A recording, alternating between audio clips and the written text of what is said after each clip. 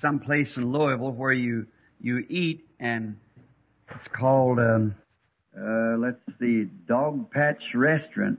I got one today. When anyone eats there, then they take the money that you gave them and send the church the tithing off of it. It's somewhere at 319 West Jefferson Street. I guess that's why Billy had it laying here, so that they could see.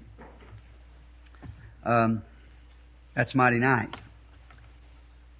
Now, brethren, I don't know what your procedure of man's meeting, just what you do, or how you conduct your meetings.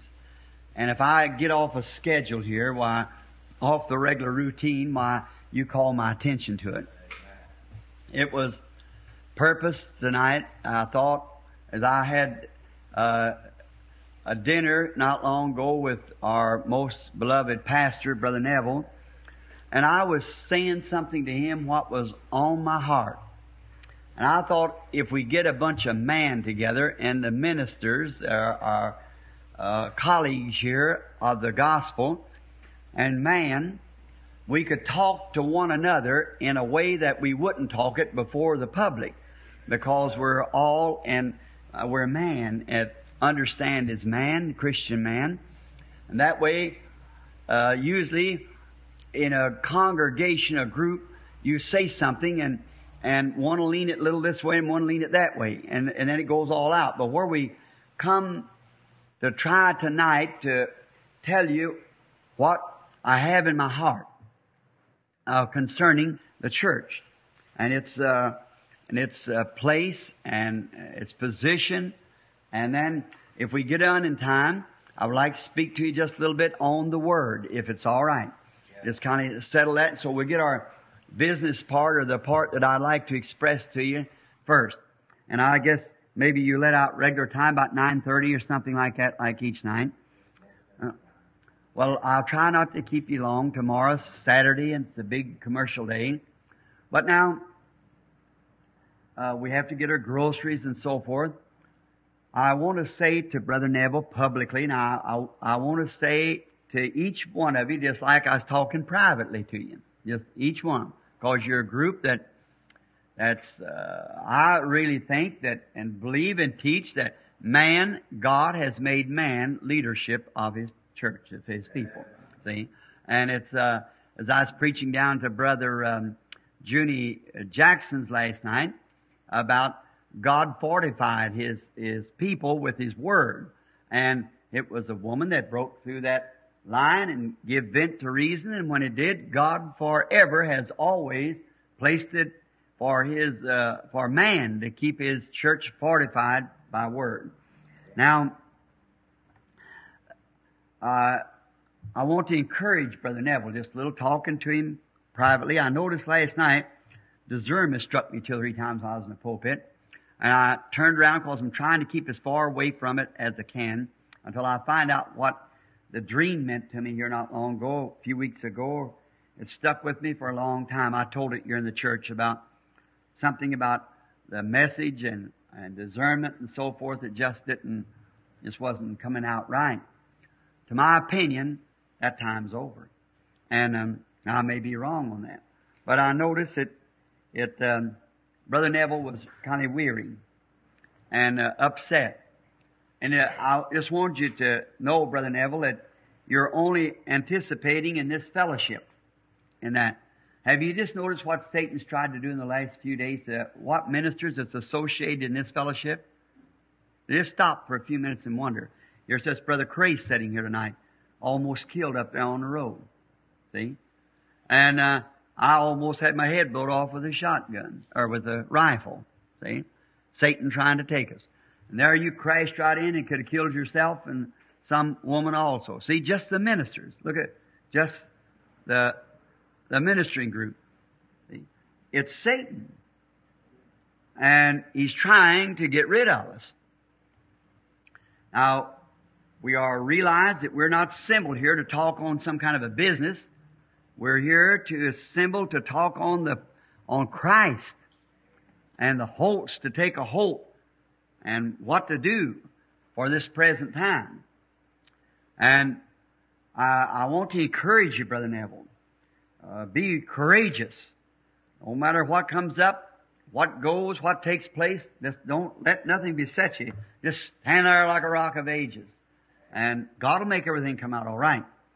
He's proved that to you. Of course, that could have upset you. That could have killed that woman, and that had been on your mind the rest of your days, and there had been a lot of things. But God's still on the throne. He lets those things work out all right. It could have taken us, too. And so, Satan fighting at the church. Now, when I laid that cornerstone there that morning, I never felt that I'd ever be a pastor. It wasn't in my callings at the beginning. And my first call was to be on the field of evangelism as many years ago, and started off over here in a tent just across the street. And I remember when Brother Roy Davis down there and his church burnt down, that bunch of people was just like scattered sheep without a shepherd, had no place to go. And Mr. Hipsenberg was chief of police then, and he called me down there and he said to me, we're here to help you. Said, I'm Catholic myself, but said, them people said they don't probably have the clothes as during the time of the Depression, said they go to other churches and they feel out of place, and they're good people. I know many of them.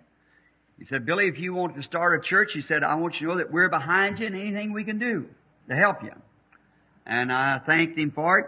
We had a tag day. First we prayed and asked the Lord, and people come to me and wanted to build a church so we could have a place to go. And we decided this place, and one night long, this time we're a little further here in a pile of horse weeds right along in here in water, this ditch, and this had been like a dump like. Well, the Lord spoke to me definitely and said, build it right here. Not a penny of money. And among us, we had about 80 cents or $1. And that's, of course, you would laugh at that now. But brother, that was some money then. When some neighbor cook a pot of beans and get the neighbor that hadn't had enough for 2 or 3 days come over and eat a few of them, that was hard times. A lot of the young fellows never seen that. Well, that was hard going. I've seen a time that you could pass through this church, a collection plate, 2 times or 3 and get 30 cents out of a place packed full and beg for it. You'd probably got 30 cents and had a good offering. See? It's really rough going. And we had nothing to build with yet. The desire of the people was to build a church so we could have a place to go. Because in them days, the message, well, you think it's badly thought of now, you ought to know it then, when there's nobody. And then this water baptism in the name of Jesus Christ and the blessings and things that we believe in and stand for. So, upon my heart, I made a promise to God that we would stay here and build the tabernacle. The morning we laid the cornerstone, He met me over there in a vision about 8 o'clock that morning when I was sitting there watching out across the sun coming up just about this time of year. And He had told me after He had met me down there on the river, but that when the angel of the Lord appeared in that light, and I seen it in the distance, it looked like a star, and it come right down over where I was, and them notable words were spoken. And so then, I purposed then to get a place for the people to worship in. Now I thought myself, it ain't for me. It's nothing to me. But yet, anything that's pertaining to God is part of me. No matter if it's anything that's for God's children, it's for me, whether it's my duty to do this or do that. It's my duty to see to God's heritage regardless of where it's at. See? Just like you'd say, well, like as a little boy, you'd say, my business is just to chop the wood, not pack it in. Let John pack it in. I don't care if snow falls or it rains, let him get out and get it. No. It's your duty as a child of that home to see that wood don't get wet for your mother. See? Pack it in. If they say, well, Frank should have went and got the water, it ain't my business. But if Frank didn't get the water, it's your business to take care of the water. That's all. That's just the way it runs, and that's the way it runs in God's family too. Yeah. If some of them say, not long ago, said, quit preaching the way you are. My goodness, you're going to ruin every friend you got and everything like that. Said, let that alone. I know it's wrong, but it ain't our business. Well, whose business is it then? If it's wrong, somebody's got to do it. Amen. So let's just do it. And that's the way I feel about the church. The building programs and so forth has come up and down, And there's been pro and con in the buildings and so forth. One wanted, the other didn't want it, and this, that. You find it like that. You find that as you deal amongst ministers, amongst businessmen, amongst lodges, everywhere you go, where you got a group of men, you got different ideas. And so therefore, you've got to have one person that you put confidence in and elect that person, all work with that. Just like in the army, you've got to have one as a general. That's the headquarters. The captain says this, he's the captain of that group, but then the general can change his orders. And the chief commanding general, of course, is Jesus Christ in the church. And his ministers are his captains of the companies that's representing him here on earth. And they have tried many things, the little tabernacle here. And finally, I kept quiet in it just to see after I'd built it, and then the Lord called me out into the field about 15, 16 years ago, and I left the church. But still, I just can't turn it out. I've always kept my name attached to it so that I could be a vote sometime. If the wrong thing got started in here, I'd have a right to come and stop it. Because I've sweated it out for many years behind this pulpit, 17 years in here to keep the thing straight. When all kinds of isms and ins and outs and every kind of a cult and being the interdenomination, everything that flew in this way. And by the help of God, we stood here with the unadulterated gospel, and she still stands the same tonight. This times that this church has been tried to be sold out from under me and everything else like that. If my name wasn't attached to it down there, why, it sure would been an awful fix tonight. And it wasn't me, it was God, of course, that did it. And then, as I see it now coming into the place that it is, and we're living in a great hour, it's still my interest to say something about this church. See, because it's a part of me. No matter whether I'm here or not, it's still a part of me. And it's my duty to see to it that it operates clean, clear, and the best I can for the kingdom of God. And I'm very grateful that in these days I see it's got little satellites to it that I am grateful for. Brother Crace here and his Sellersburg group, and brother back there that just taken Brother Snelling's place at Utica, and Brother Ruddle up here, and Brother Junior Jackson, and those precious boys who are a fine man, wonderful man of God. They preach this message. Now one might disagree just literally up on something another. That's only human amongst the group of the ministers yet.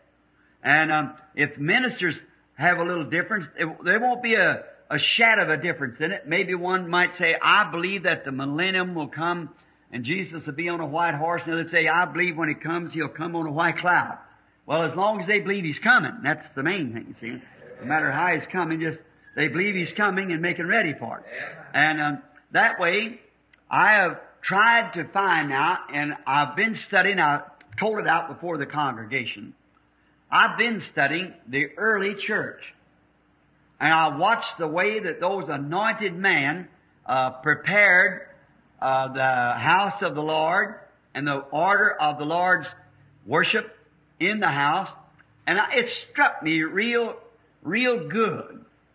And I preached here some time ago and upon the subject of Joel 2, I will restore, saith the Lord, all the years of the palmer worm eaten and the caterpillar and cankerworm and so forth. And I began to study on that about what these men did and the way that they taking care of the church, that God had left them overseer. Now we're going to start off with the early church and just bring it for about 5 minutes now down to what they did, and then I can show you the vision that I have for the future. Now, at the beginning, the church was inaugurated at Pentecost. And there, the Holy Spirit fell upon them where Jesus had chosen 12. And one of them had fallen, and they chose Matthias to take his place. And the Holy Spirit waited until all this was in order before it come. They had to choose one to take the bishopric of Judas that fell by transgression to fulfill the Scripture. And I believe that all these things has a time of lingering waiting, but it's waiting for a time for the Scripture to be fulfilled. That everything gets right, everything in order, waiting. Many times we get impatient like a child. We get great anticipations and many times jump way ahead. And that just hinders the work until the work gets caught up, you see. We must just move reverently, have a purpose in heart that God, if He would desire to use us in such and such, but wait till He makes the opening. Because He has to go ahead of us. You remember David going to battle that night?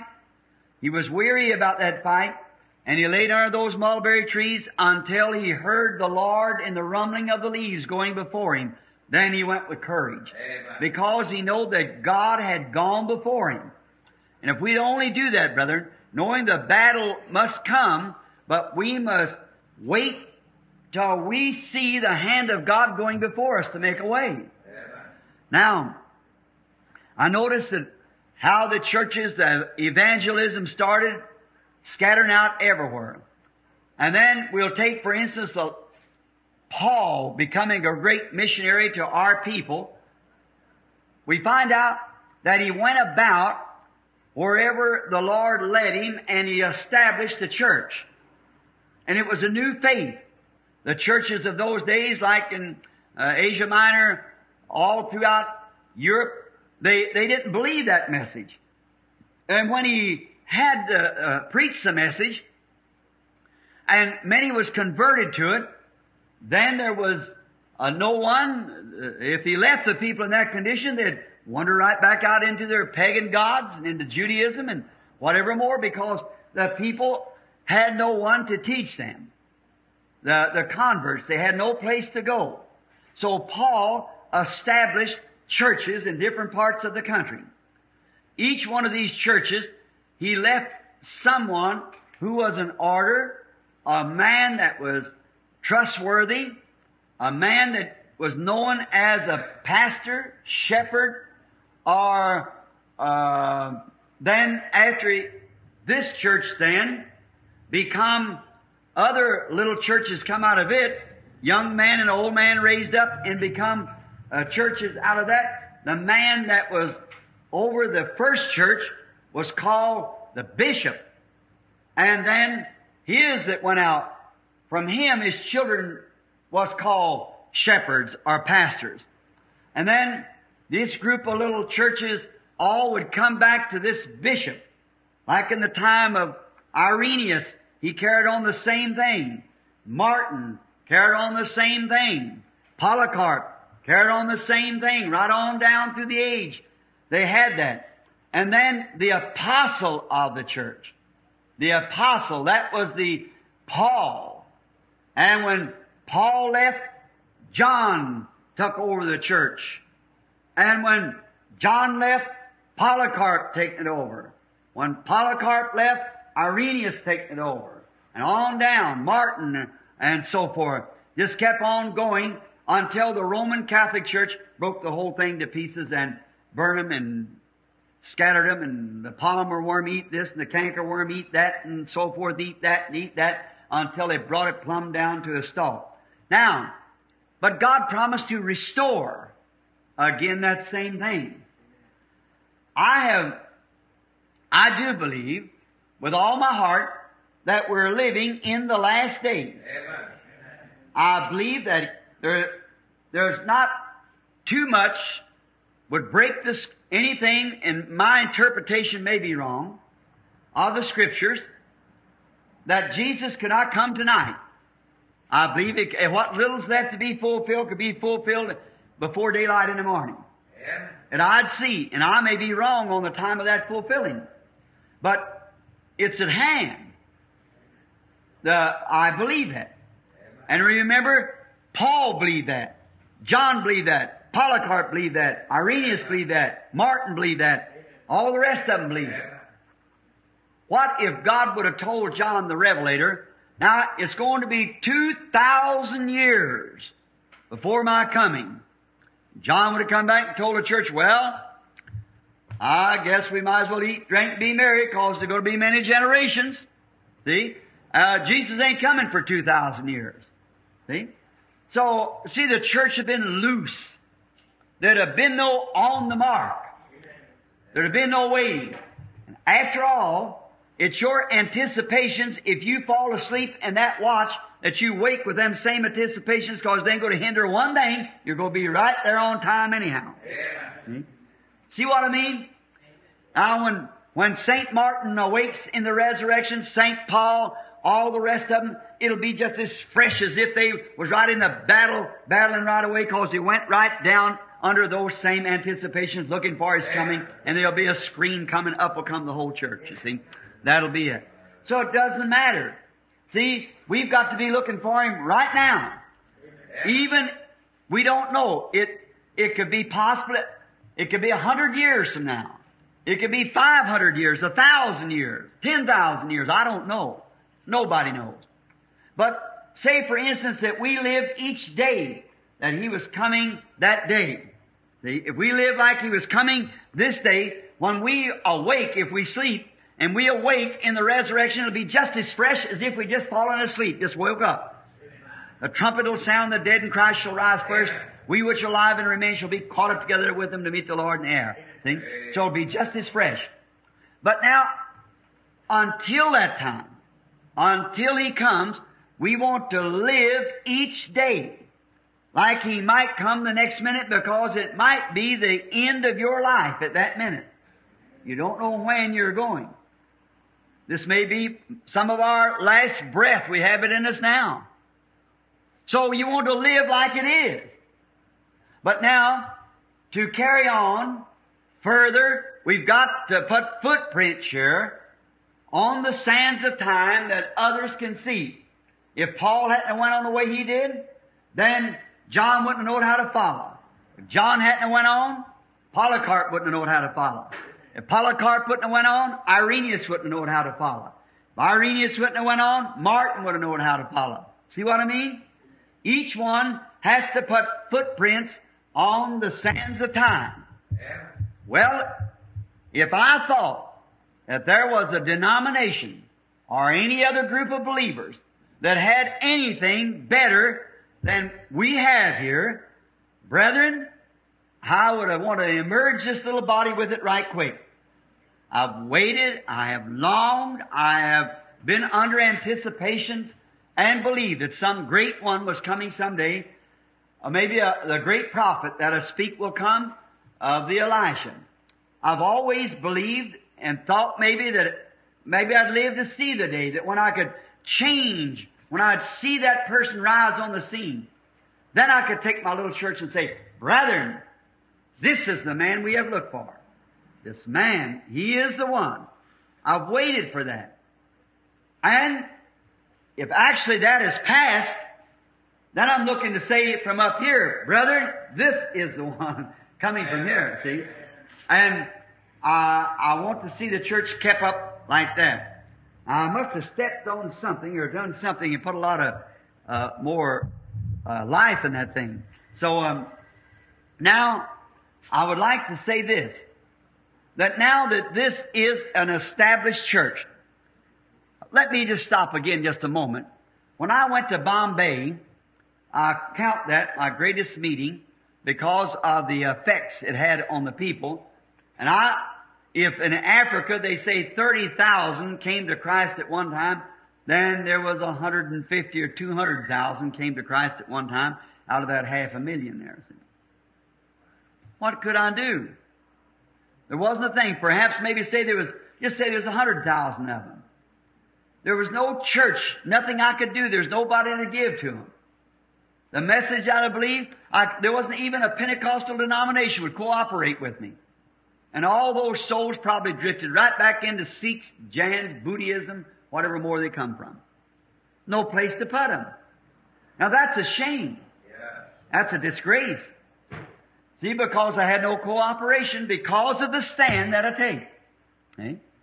Well, in Africa, I went in there under that auspices of the AFM and African Faith Missions. And when I did, of course, I can't agree with them. They baptize people in a triune baptism 3 times face forward, and one of them baptizes 3 times backwards. One for one God the Father, and the other for another God the Son, the other for another God the Holy Ghost, and baptizing 3 different times for 3 different gods. And all such stuff as that. And perhaps the Durban meeting, not having it rightly, and the people see such a scattered amongst the Pentecostal faiths and so forth, that people didn't know what to do. They had no place to go. Perhaps what if we just had a revival here, brethren? Let me place it like this. What if we just got through with a big revival and you, brethren, had just got converted and there wasn't a church of this type in the country nowhere? And I've been the evangelist and now I'm leaving out. You may never see me again. What would you do? You'd feel like you wouldn't know what to do. You can't go back to that waller again. You can't go back down there with your wives to wear shorts and to your card parties and dances and things like that and ever be satisfied again. You've come to life. You've raised above that thing. You've come to a place instead of saying, this is our creed, saying this is God's Word. And you've come to live by this, what this says. And not what, and you go down there and listen to them and hear them go down and play bunco and have a dance and this, that, and the other, and a little bit of message that had nothing in it about some mayor or something or was going to be reelected or some kind of a political affair, and cut off in 10 or 15 minutes after you've been sitting here day after day in great gastronomical jubilees of the Word and things. You wouldn't know what to do. You'd be so burdened with it that some of you lay members would feel like starting up a church and start preaching it yourself, because your heart would burn for the Word of God and you'd feel bad for the people that felt the same way you did. Isn't that right? Though you know Jesus is coming, thought He was coming tomorrow, yet you'd want to do something today for those people who are fellow citizens of the kingdom of God. To come together, you want fellowship with them. That's right. So, if it's this way, now, I believe with all my heart that the Lord has helped me and has used me to spearhead a great revival, one of the greatest that's ever struck the world since the early days. Across the world, we know that. That's right. It was all gone at that time, and He met me down there on the river and told me that the message that I had would forerun the second coming of Christ. And I suppose there's nobody here tonight that was down there that day. That's been about 32 years ago when that light appeared. And standing there, me looking right at it, hundreds of people standing looking at it. He come right down and that voice spoke. Years later, strange that the camera takes the same picture, looks the same thing, just exactly what I told you down on the river. Now, I may be mistaken in a lot of things, brethren, but I don't want to be a hypocrite. I want to be honest and straight with you. And then, another thing, if I'd have went away, we'd have never built a church here like that. It's hard to tell what we'd have had. See? If I just went on. But the God of heaven put it up on my heart to build this church here. And then when He called me out into evangelism, we've had pastor after pastor and so forth. But now we got a precious brother here who's of the faith, believes the message. We've got other brothers out here that believes the message. Am I getting too loud, Brother Beeler? All right, let's see. Yeah. We got the material. And now you say, well, Brother Branham, if they won't hear these signs and wonders of the great God of heaven, how are we going to do it? Well, now, what if St. Paul would have had that same idea? See? But he didn't. Those bishops stayed just as loyal to the message, and Paul, ever so often after making his round, you've read the Bible, how he visit back with these churches, talk with the pastors and with the bishops and so forth, and took relief from the people and had just a great time of fellowship, like a revival or a big time of jubilee, and the Holy Spirit would fall upon them and messages would come. Look, when he went down there to Philip, even his daughters prophesied and said, these chains in prison waiting for our brother when he gets up there. You know, more got out in the yard, and here come Agabus, the prophet, walking down, looked across the street, had never seen Paul before, the general overseer, this whole group of churches throughout Asia. And he walked over there and pulled a string off of his side. He had his garment tied with, bound his hands and said, thus saith the Lord, chains and prisons wait for the one that wore this up there. See, prophesying, Paul said, I know it. I know it, but don't break my heart now. Let me finish my course. He was tired. He was finished, and he was going on and leaving his bishopric with Timothy. Now, we got to think of young people. We got children. Most of us people here, a married man has children. Well, what about them? It's coming on. See? Like I used to kick up down there about them throwing those cast nets on the river and pulling out them perch and the drunkards and things. I've seen them piled high as this ceiling here. Big fine perch laying there to stink and be all around the river. I went out as a game warden to make them stop it. I got a letter, leave them alone. What are you going to do? It belongs to Kentucky. Now, Kentucky warden can't come over here because he's out of his territory. Indiana warden has nothing to say into it because the water belongs to Kentucky. There you are. There's nothing to be done. I said, I've got a boy coming on, would like to fish. Why, they'd put his picture in the paper if he caught a chub. 20 years from now, let that go on like that. Those nets, traps, and everything else. It's practically getting like that right now. See? What's the matter? You've got to think of these that's coming on. So we've got to think of the others that's coming on behind us, these young people, and so forth. And a place for our children, our daughters. We don't want them out in the world and these things like that. We want them girls raised like their mothers. And we've got to make arrangements for that. And if there is no tomorrow, we don't know that. If there is no tomorrow, we haven't done nothing but been at the Master's business and been found at our post of duty when He does come. See? So I would suggest this. I did to Brother Neville. Let's carry this on, just as we have. Let's let it just the way it is. I'm grateful for these young ministers. See, actually, at the day of judgment, for this entire valleys through here, there'll be no excuse because we've got little churches setting out everywhere. Outposts, listening posts, waiting. Last night I was in Brother's church and asked if all in there was 45 behind the Word, and every hand went up. Now that made me feel good, see? Now, what I would think would be this, brethren. Like in the church here, now, my ministry has the best of my thinking, 4 things that can be done, and it might not be either 4, but that's the only outlook I can think of. If that one has spoke to me down there on the river, if this is all that was left for the Gentile church, which we realize in Revelations, it says 1, 2, 3 chapters to the church. The church goes up in the 4th chapter. It does not return anymore to the 19th chapter that's after the tribulation period, when God calls out the Jews. That's right. And like Enoch, he went up before one drop of rain ever hit the earth. He was gone. Then the tribulation set in. See? Noah was in the ark before any tribulation set in. Lot was out of Sodom before any tribulation set in. See? And the church will be gone before any tribulation period. Now, during the tribulation, that will be the sleeping virgin will be hunted down by the dragon. It spurts water from his mouth, which means multitudes and people, armies. That'll search down and take this woman, remnant of her seed, and will kill her.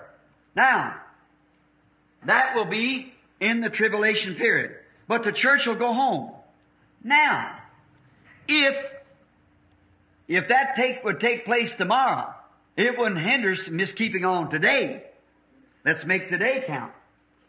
Now, what I think down there, if that angel that said those words to me said, as John the Baptist was sent to forerun the first coming of Christ. See? Your message, I was to take this message and it would forerun the second coming of Christ. Well, if this has been it, and we're real close, brethren, because the hour and the light of the message had just about gone out. Did you notice when Pentecost fell and those brothers were filled at Pentecost with the Holy Ghost?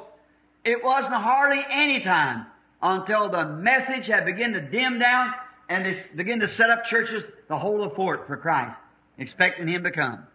Well, that's the same thing is taking place today, if the Scripture is true, I will restore, saith the Lord, all that the palmer worm and cankerworm has eaten. Now,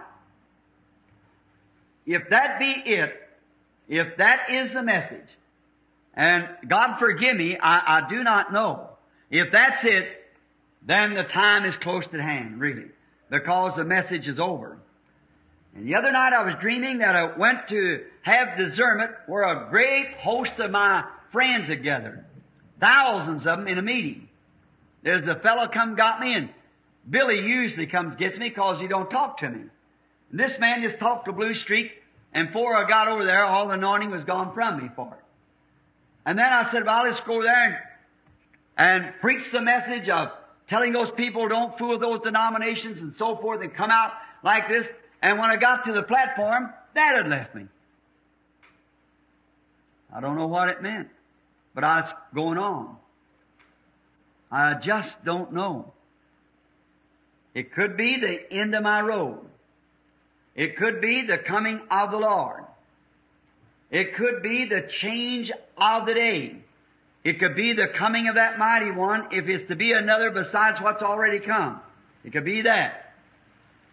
All those things we'd have to draw from, it would be. And as I stand here tonight before God and you, brethren, I don't know. I couldn't tell you. If I did, I'd tell you. Or I wouldn't bring anything up like this if I didn't know which way. If I know which way the thing was going, I'd say it, but I don't know. I can't tell. I'm going right now on meetings without one speck of leading. I'm going because I don't want to set up there. I like to get out in the woods as well as anybody. If I'm wrong in this, God forgive me. There's three things could happen to me. It's either the end of my road, and let this other one come on. I've opened up the road for him. To take over, cause remember the one that comes to preach will be on the Word, restoring the faith of the children back to the fathers. It could be the end of my road. It could be that He's changing my ministry back into evangelism for overseas.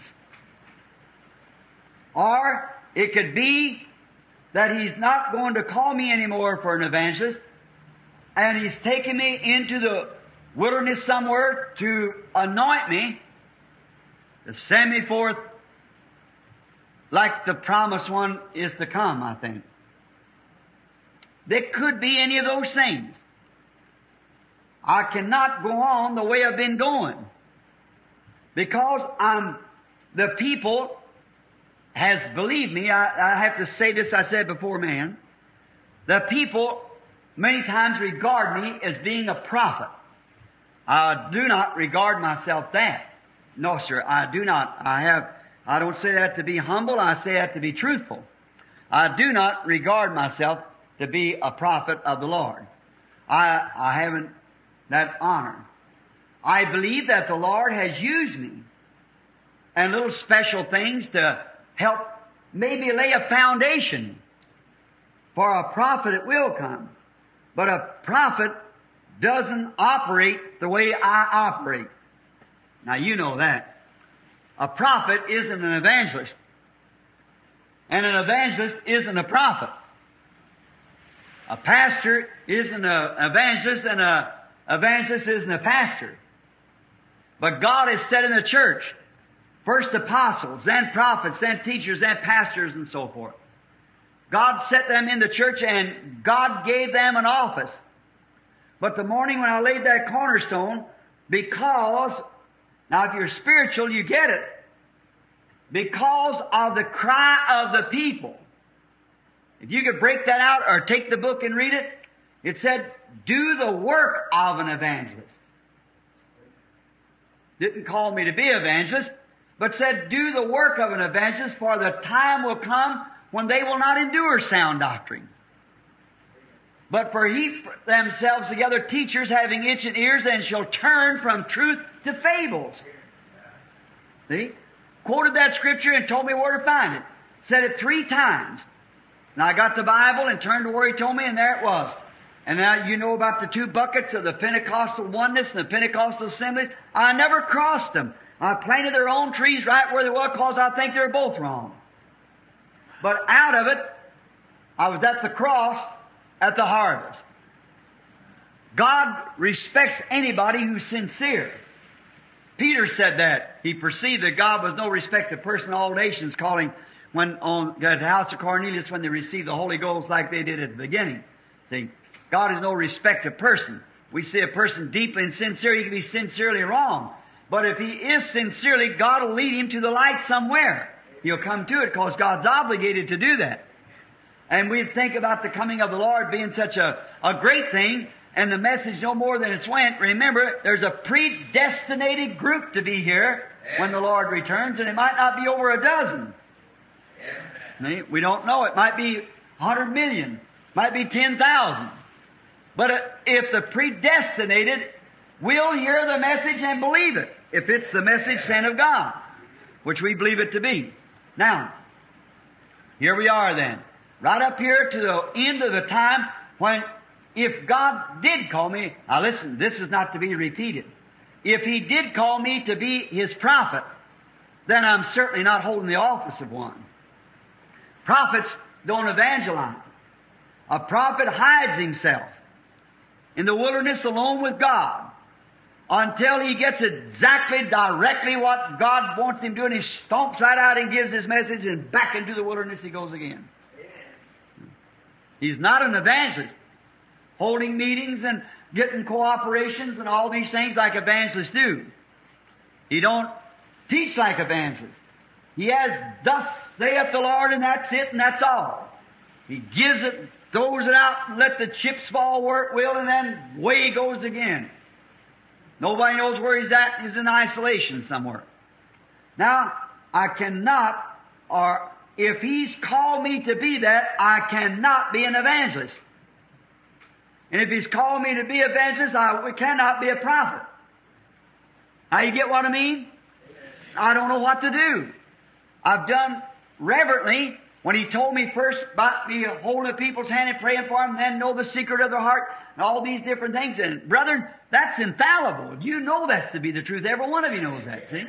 And how He told me it would blast across the world, and it's done it, just exactly. Every nation under the heavens has heard it. Everywhere. Newspapers, tape recordings, everywhere. I don't know how it's ever done it, but throughout all the world, letters coming in, and people from way down in Thailand and the Hottentots back in there. How those missionaries is crowded back in there with those tapes and giving that interpretation of the Word. And we hear from all over the world. Around the world. Now, the church is predestinated universally, everywhere. Be two in the bed, two in the field, see? Take one and leave one. Now, as I have done the work of an evangelist, and here's my plea, if that is pleasing to God, and I've done the work all right, trusting that I have pleased Him, asking forgiveness for all my mistakes, then He may be calling me from the field of evangelism to be His prophet. Then if it is, I'll leave evangelism. But if He calls me to be a prophet, I cannot be an evangelist. If I'm to be an evangelist, I cannot be a prophet. I'm mixing the two offices. That's where I've always fussed about. Standing on the platform. It's never been good successful. God has used it, but I've never thought it was His direct will. It's been His permissive will. Stand on the platform. A vision or two will knock you out almost, see? And then if you tell this person how to straighten himself up and what to do, and then the next person stands there, he's expecting the same thing, and you can't tell him unless something tells you to tell him. Yeah. And then the other people feel like you're a traitor or a backslider or a demon or something because you don't tell them what they want to know. See, that's not the office, the way a prophet operates. A prophet stays back here till he stomps out into the hospital or wherever he's going with, "Thus saith the Lord," and say it and stomp back out again. Amen. There's no evangelist at all. He don't hold meetings and discuss things. He's got the word of the Lord for whoever He's sent to. Amen. If he's sent to the White House, he stomps right up in front of the White House and says, "Thus saith the Lord." If it's to the governor of the state, whoever it is, it's "Thus saith the Lord." You don't fool around with a group of churches trying to get them to come in and take the Word and preach these things like evangelists. He's not an evangelist. So you see, brother, and that's the reason I don't call myself a prophet. I'm not even in the office of one. See? Now you understand what I mean? Now there'd be a lot go on like that for a long time, but I hope to not take too much of your time until I get a little bit of this word I want to read tonight. Now, here's what I'm doing. I have never felt that I should live in Indiana. I'm a rambler. I'll go one place, I think, I'll go over here and I'll settle down here, this is it. I can't do it. Want to go somewhere else, I think I'll go over here. Want to do it? My wife calls me, what's that song they sing about? Restless Winds? You've heard it, I guess most all of you hear them saying, well, that's what she calls me, restless winds. About time I get here, I think, boy, I've just got to get home. I got to see the wife and kids. I just got to go to church once more and preach. Now I get here, come down, preach once, kiss my wife, and hug all the kids, get out in the yard to cut the grass, and the airplane goes over. I stop, wipe the sweat off my face, and I want to go with him. Somewhere else I got to go. Well, I think I got to go down there, and I go down there, and I preach there a while, look around, there goes another one over. I got to go with him. See, there's no settling down place for me. I just can't do it. I'm restless, shifting place to place. Something, I can't help it. It's something in me. And I know that I must do it. Now, if the church is in its present state, I'd feel horrible to walk away from here. And think of all you men sitting here that I believe I'll spend an eternity with over Glory Land. We got fine men, fine material, solid, sound people. Just recently there's a revival broke out in the church here amongst the people. The Spirit come among them, begin to give gifts. I watched it to see if he go off into fanaticism. Every time we start moving that way, the Spirit check it, bring it back here. I know, praise the Lord. If you just hold your place there, that's fine. See? Now, what my thoughts is this, is if it could be possible that when I start going somewhere, I don't know where I'm going. But I can't sit still. I ain't going to stay here. I just can't do it. I got to move somewhere. And I probably won't stay there, but a few days be moving somewhere else. I got to go somewhere. I don't know where I'm going. Neither did Abraham know where he was going. He just crossed the river and started off. That's all. I feel that what we ought to do here in this present time, I believe that we need a church. I think the house of God, you say, well, what putting all that money in it if the Lord is going to come? Well, what good's it going to do to keep the money if the Lord comes? See? If the people designate the money for the church, it's our duty with 100% vote here that I took that night to build the church. So build it. I'd say build it. Yes, sir. I've never expressed this before, but I want to do it before you, man. Didn't want the women here because one leans this way and that way. Now, I'm trying to tell you the reason I want to do it. I think if the Lord's coming next week, let's start the church this week. Certainly. Let's show Him. Let's stand at our post of duty. Yes, sir. And then if we, when the church is built up, why? Say what if he's 10 years from now? What if he's 20 years? Or what if he's 100 years? Whatever it is, when He comes, that matters not. We know He'll be coming for us before that time because we can't live it out 100 years more. He'll be coming for us, but we got to leave partings behind us. And I've thought this, why not then let the church board here speaking to them now, build that church, put it up here, make it nice, and a nice place where the people can come. I'd suggest Brother Neville be the pastor of the church as long as the church suggests him being pastor. That's the vote of the church. As long as he holds a post of duty and stays with the faith, wants to come, feels the leading of the Lord, then the leading of the Lord for him to stay if the congregation votes the same. Then I'd say each one of these men out here, these other men, like Brother Crace and Brother Junior, all them, as long as they feel their duty at that post and they're associated here together. You can't go down and meet with the Methodists. You have no fellowship with them. Amen. The Baptists, you go talking about speaking in tongues and the baptism in Jesus' name, they kick you out that quick. That's right. You sit around there, you'd be like a dove amongst a bunch of crows. You would have no fellowship at all. I ain't making fun of Methodists and Baptists now. Remember that. Now, I'm not saying that. I'm just drawing a comparison. And many of those Methodists and Baptists are a good man, godly man. But I'm talking about the fellowship. There's Brother, what's his name back there tonight, the evangelist, sitting back there, Brother J.T. Parnell. Brother Beeler. I believe this brother sitting here. Many of you here, man of God, calling in your life. You can be doing something. Just don't sit around. Let's do something. You don't get but one soul saved. Get that one saved. Each one of us. Now, I think this church, if you, man, would, when you build this church, make this like your headquarters, and like Brother Neville here, being like the senior elder among you. See? And sometimes you get a question that you can't discuss out with your church out there. Then bring it in here to Brother Neville, and you all discuss it together. If you can't come to any decision, I'll be coming by pretty soon. Then we'll all come together with it. And then in there, get training in your own groups, other ministers. Man that you see that has a calling in their life for the ministry. Train them young men. Bring them in here to the elder. All of you set together in a ministerial meeting. And there, teach the deeper things of God. Don't go on the bad end. Keep someone who you can have confidence in to be kind of like a leader for you. And then sometimes if you don't see it just exactly the way he does, that's all right.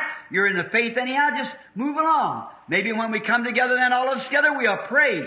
The discernment of God come down and He'll give it just exactly what it is, you see. And let us know just how to do it. And in there, churches can go here and training up a group of men.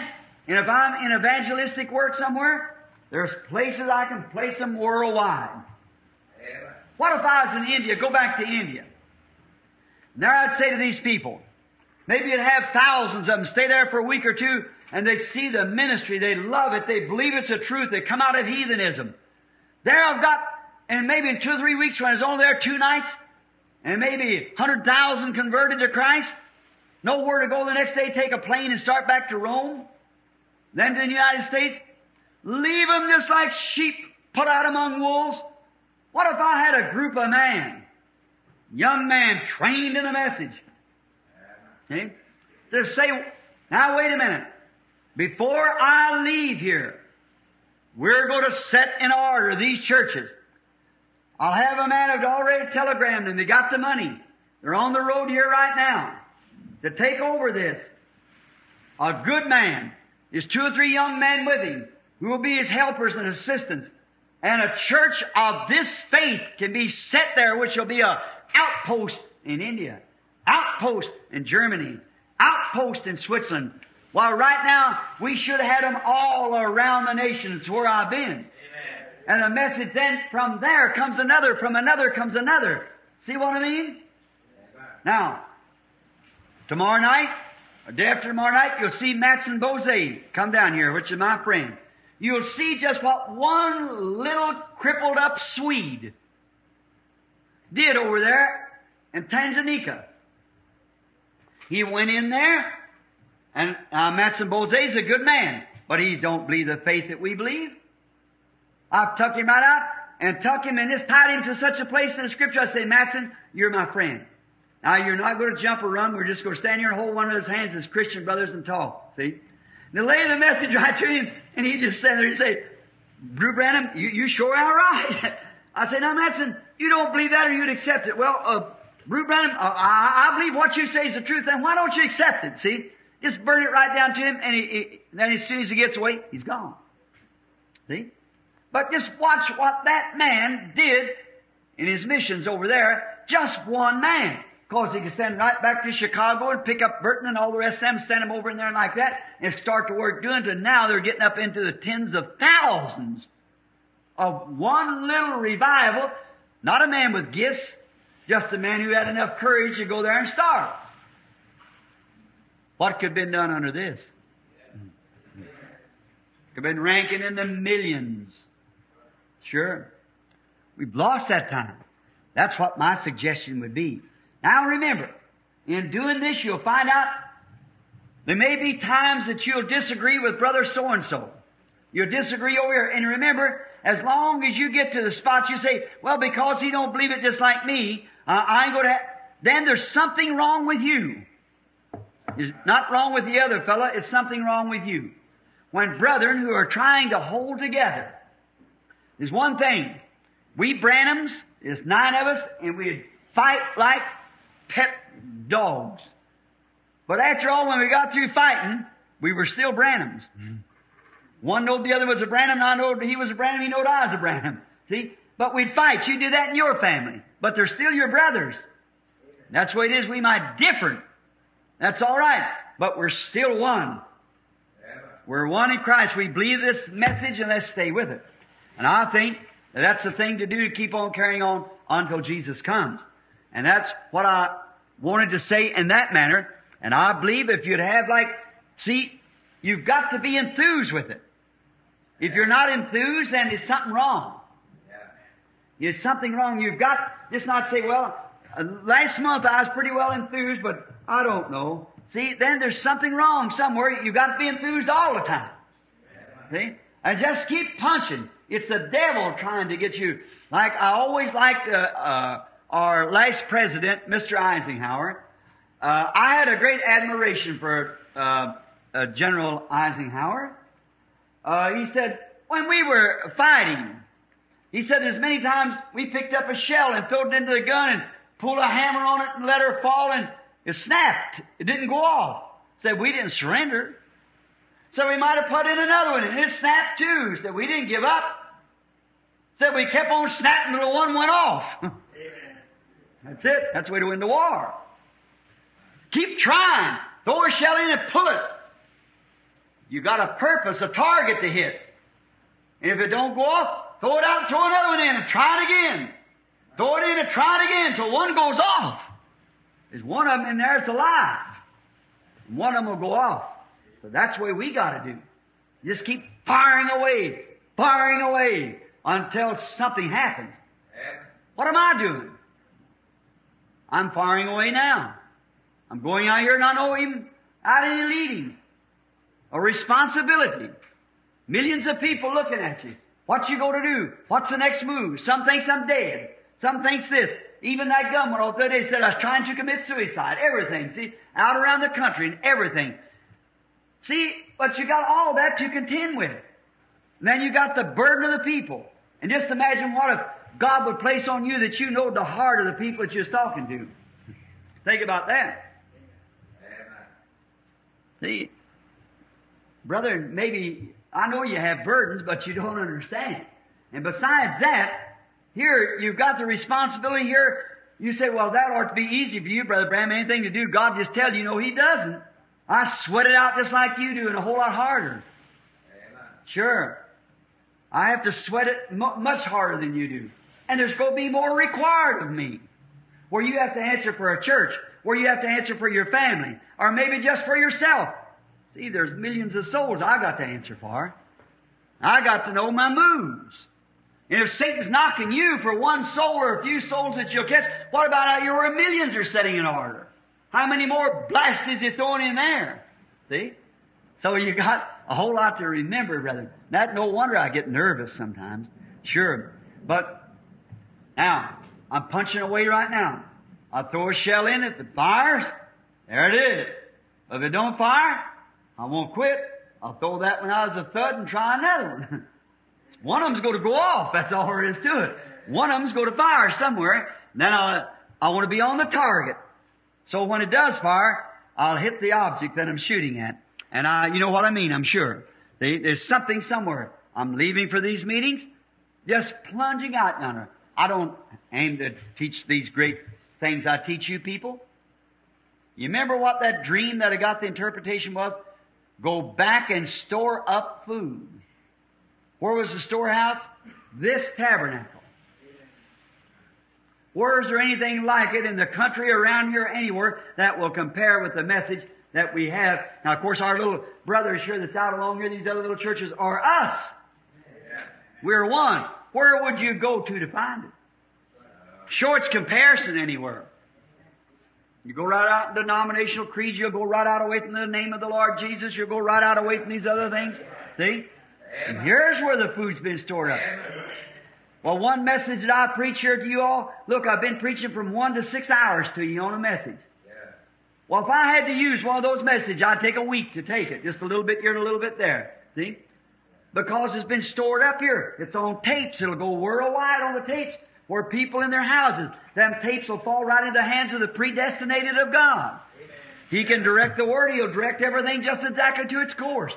That's the reason He sent me back to do this. Store up the food here. He forbid me to go overseas. Brother Argymight said, well, come go. You got one night, but we'll take you a tourist trip all around over the country. The way I seen Brother Fred and Brother Banks trying to go. I said, I wouldn't go that way. See, it showed that there was something else. I pressed right up to the mark now, but I don't know which way to go. But the examination laying all around me. Did He call me back to the evangelism? Has He called me to foreign missionaries? Has He called me to be His prophet? I'm a pastor somewhere. Whatever I'm to do, I'll just keep throwing shell in and pulling a hammer on it. One of them will go off. But I'm just not going to stay and look and say, Lord, you put the shell in the gun. I'm going to put the shell in the gun and do the pulling myself. Let Him do the firing. He's the one to take care of that. Let me just keep moving on. Out when I go on this meetings now, I'm just going out. I don't know. I may not say one thing about these messages like I preach here. I may not even have one night of discernment. I don't know. I'm just going not knowing what I'm going to do. I couldn't tell you. I'm just going. And that's what you have to do. You've got something in mind. The people here wants a church. Build it. As quick as you can. Get it up. Get your teachers and things. You brethren out there with your little churches, and you're doing a work, God will reward you for that. Go out there. Preach. Do everything you can. That all of you get together. You bunch of men and have meetings and talk on deep things of the Scripture. And pray. Don't just come here together unless you come for prayer meeting alone. Do your praying in secret. Stay out in a place, go into your rooms, hide out somewhere, and just kneel down and just stay before God and stay there. Then if you find out, look like something's moving up, or you're just going, and you find out it gets a little bit off the Word, and be careful. No matter how good it looks, stop right there. A wrong spirit struck you, because the message of this day is to the Word. Okay? Don't see if you say, oh, my brother Branham, I tell you, so-and-so, while so-and-so stood the other night, this thing take place like this. Watch it. Watch it close. Don't renounce nothing. Just wait and see how it acts, and then bring it up to the Word and see how it compares with the Word. Then if it compares with the Word and everything's fine, thank God and just keep moving on. And see, just as long as it stays in the Word. That's my opinion, what I think you should do. Brother Neville, Brother Ruddle, Brother Crace, and Brother Beeler, and all you brethren here, Junie, wherever you are, and the rest of you brethren, God richly bless you. I see Terry, Lynn, Charlie Cox, David, a lot of you young men here. God anoints you. Amen. My, how I would like to pick up a handful of you to be evangelism and set you somewhere. See, knowing that you come up, you can stand and know the message and study to prove yourself. You feel a call in your life. I see 2 or 3 young men, 4 or 5 sitting on a row back here. And like that, you're a young man. I'm getting old. Brother Neville's getting old. We're a middle-aged man. If time rolls on, we're going to walk off the scene after a while. You've got to fill our shoes. See? And so, you see, and then maybe in that day, even it'll be growing greater if there is a tomorrow. But while there is a today, let's work while it's day. Tomorrow may never come. If it does, let's be ready for it. See what I mean? Now, that's what I would think to you. Would it be wonderful to see a brother up there from Utica, Brother Crace, all you other brethren here, come together, meet, come into a place, you ministers sit together and discuss things. You've got to have fellowship somewhere. You've got to have something to come together, to kind of get together about. You all come together as a group of men and believe one with the other and like that and discuss these problems and set out maybe once a month, just ministers alone. Let you meet somewhere in one of your churches. Sit there and discuss it and talk it. Each one of you pastors and evangelists and whatever you are. And then if some great problem comes up you can't settle, then if I'm called on the field of evangelism, I don't know that I will be. If I will be, you know I'll be coming back constantly all the time. And then if you get those things, then when I come back here, well, we'll meet together and just sit down there. One of you has a calling in your life. We won't have like private interviews and things we've been having. We'll just come right together and stay there till we have thus saith the Lord. Yeah. And if you can get the preacher straight and him going right, look what he's going to do. He's going to influence it would take care of the hundreds of these things. That's it. We're just beating that, you see. You've got to get it a system, God's system. Like Jethro said to Moses, why, you can't beat out all of them. And God put elders out there, 70 of them, and took the Spirit was on Moses and put them up on those 70 elders, and they prophesied. And it didn't weaken Moses a bit. It strengthened him. He had just as much prophecy in him as he did before they took the Spirit off of him to prophesy. See? He just separated the son of Moses. Let them judge the smaller things. But when it comes to the major things, you come in with them and help them like that. That's the way. That was God's way back there. That was God's way in the early church age. And I believe it's God's way now. That's right. For us to do it. So, let's do it. Just quit talking about it and do it. That's all. We can do it by the grace of God. Don't you believe it? Now, let's see. Oh, I done took my time up. But Billy wrote a note here just a minute. I'll see what it is. From New Albany, daughter of Grace Memorial Hospital, broke her arm. Wants prayer for her. Troub. W.C. Trobe, something like that. Let's have prayer for this young lady. Our Heavenly Father, as we're speaking now, and I'm thinking it maybe when Irenaeus looked out upon his little group of man, it perhaps is a lot smaller group than here tonight, and they didn't have a seat to sit in. They sat on old cold slabs of rock. And they sat there, and he talked to them. Those men went out, even when they go, they know that they could be fed to lions, their heads chopped off. But the faith of our fathers are living still, in spite of dungeon flame and sword. I thank you for these men, Lord. I pray that you'll bless them. Now I bless each of them in thy name, that you will keep them in the faith that was once delivered to the saints, that never will they vary from that. And out of this group may you send pastors, teachers, evangelists, oh God, grant it.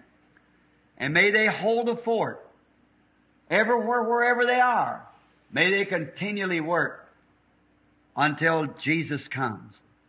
And now, Father, I pray for each of these requests that's coming here tonight. And I ask that you'll remember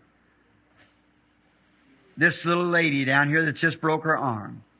May the power of Almighty God heal her and make her well. Grant it, Lord. I pray that you'll help her and bless her. Bless her loved ones for calling. And may the power that raised up Jesus out of the grave raise up this girl. May her arm get well. All these requests that was made mention tonight, that poor boy laying there, it's got this, I heard the brother announce it, that the Hodgkin's disease has eat through him until his face is burned up with radium and things are given him. God be merciful to that boy. Let him live. We think of that man that didn't prepare to meet you and's gone on now. His wife with a crushed head, the adopted child. All these others, Sister Bruce, packing that water. She's getting old, Father. And there she burned her arms and up and down her body. We pray for her. She's probably hospitalized, and we pray that you'll deliver her and bring her out.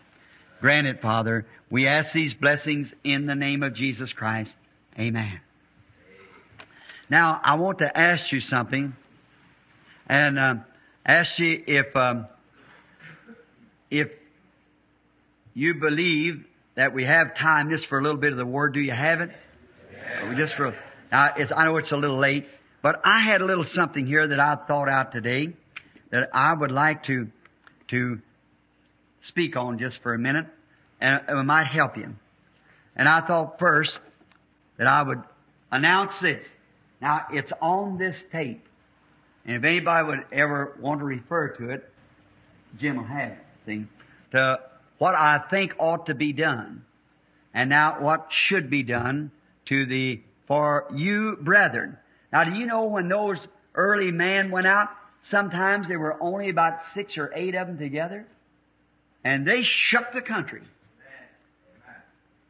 Well, do you know when Aquila and Priscilla, that great revival that Apollos was having over there, there's only about 6 or 8 men and women in that bunch?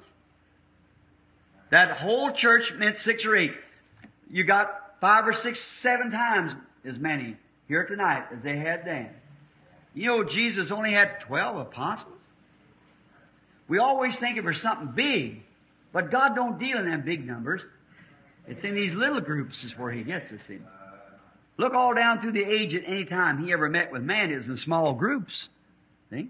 And spoke with them and ordained them. It's God's good pleasure to do that. That's the way He likes to do it. And now, we just want to keep God in our midst and go do these things. Now, it's Sunday morning. Lord willing, I want to speak to you on evening time evangelism. And then if the Lord permits, I'll probably be leaving until late this fall. And before I get back again, I'll probably get back sometime around in September. And now, I'm hoping by then that everything will move wonderfully for you, brethren, and your meetings will grow in numbers and the grace of God be upon you all until we meet. And I'm trusting that you will pray for me and the success. Remember, your prayers for me, that means you're my colleague, you're my buddy, my helper, and together we are helpers in the Lord.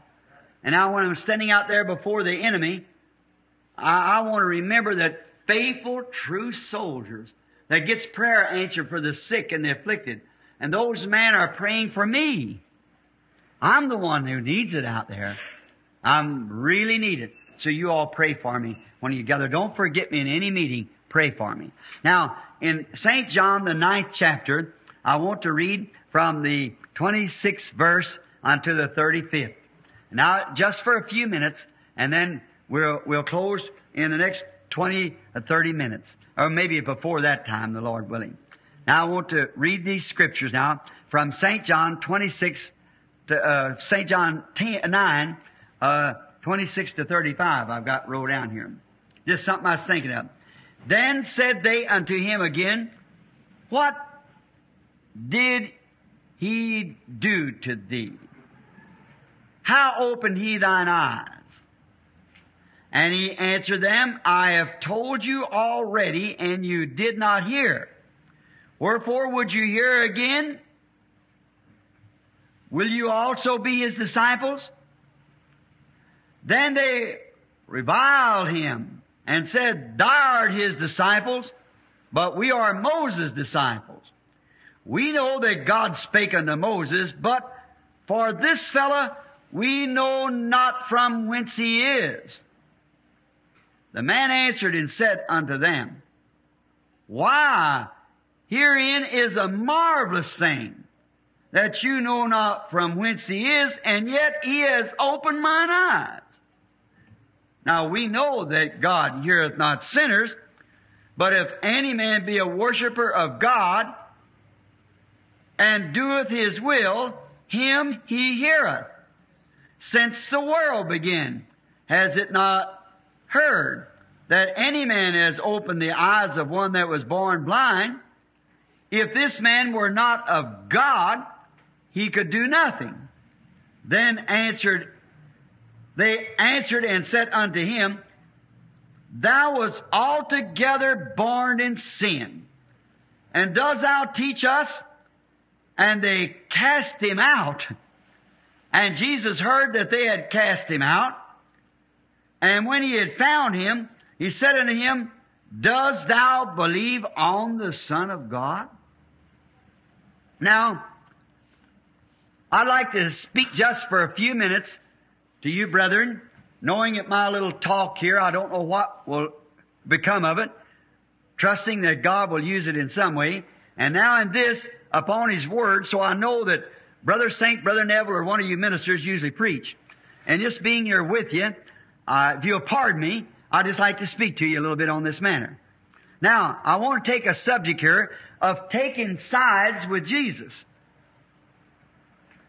The Pharisees and leaders of His day always tried to belittle Him before the people. That was just a way that the devil had of working. All the Pharisees and the teachers of His day constantly tried to belittle Jesus. All the throw-off that they could give to Him, they done it. They watched Him constantly to find where they could find a fault, and they never spoke of His good things. They were always finding something that they could belittle Him about. And say, you see, looky here. If He was a man of God, He wouldn't do it this way. Or if He was a man of God, He wouldn't do it that way. They were trying to cast a shadow upon Him to get the people to disbelieve Him. That's the work of the devil. And that old scheme has never ceased. There's many times that a minister will make a mistake. And if he comes into a neighborhood, a precious brother who's trying to do what's right and to lead the people right, everything that the devil can point to the unbeliever or the so-called Christian in that neighborhood to throw off on that man, he'll do it. You know, the real Christian way is to hide everything you can from a brother. Don't tell his bad things, just tell his good things. Just tell what you know about him's good. If anything's bad, let it alone. Poor fellow's got enough against him anyhow.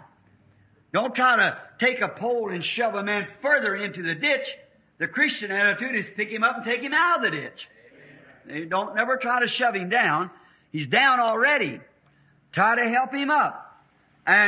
But too many of us today, too many people today, I might say, try to do that. If they could just get something or another that they could say that was real bad. Now, for instance, if one of you brethren to make a mistake and do something wrong, which you're subject to do it, I am too, every one of us. But as we go along, let's remember we are brothers. We are brothers. And if we got any fighting, let's fight with one another. Bring it together. Bring it before our brethren and settle it. Now, they used to in the Branham family, if one of the little ones done something, they'd go tell Bill about it because I was the biggest. And I had to stand there and see which was right and wrong. Well, my decision was that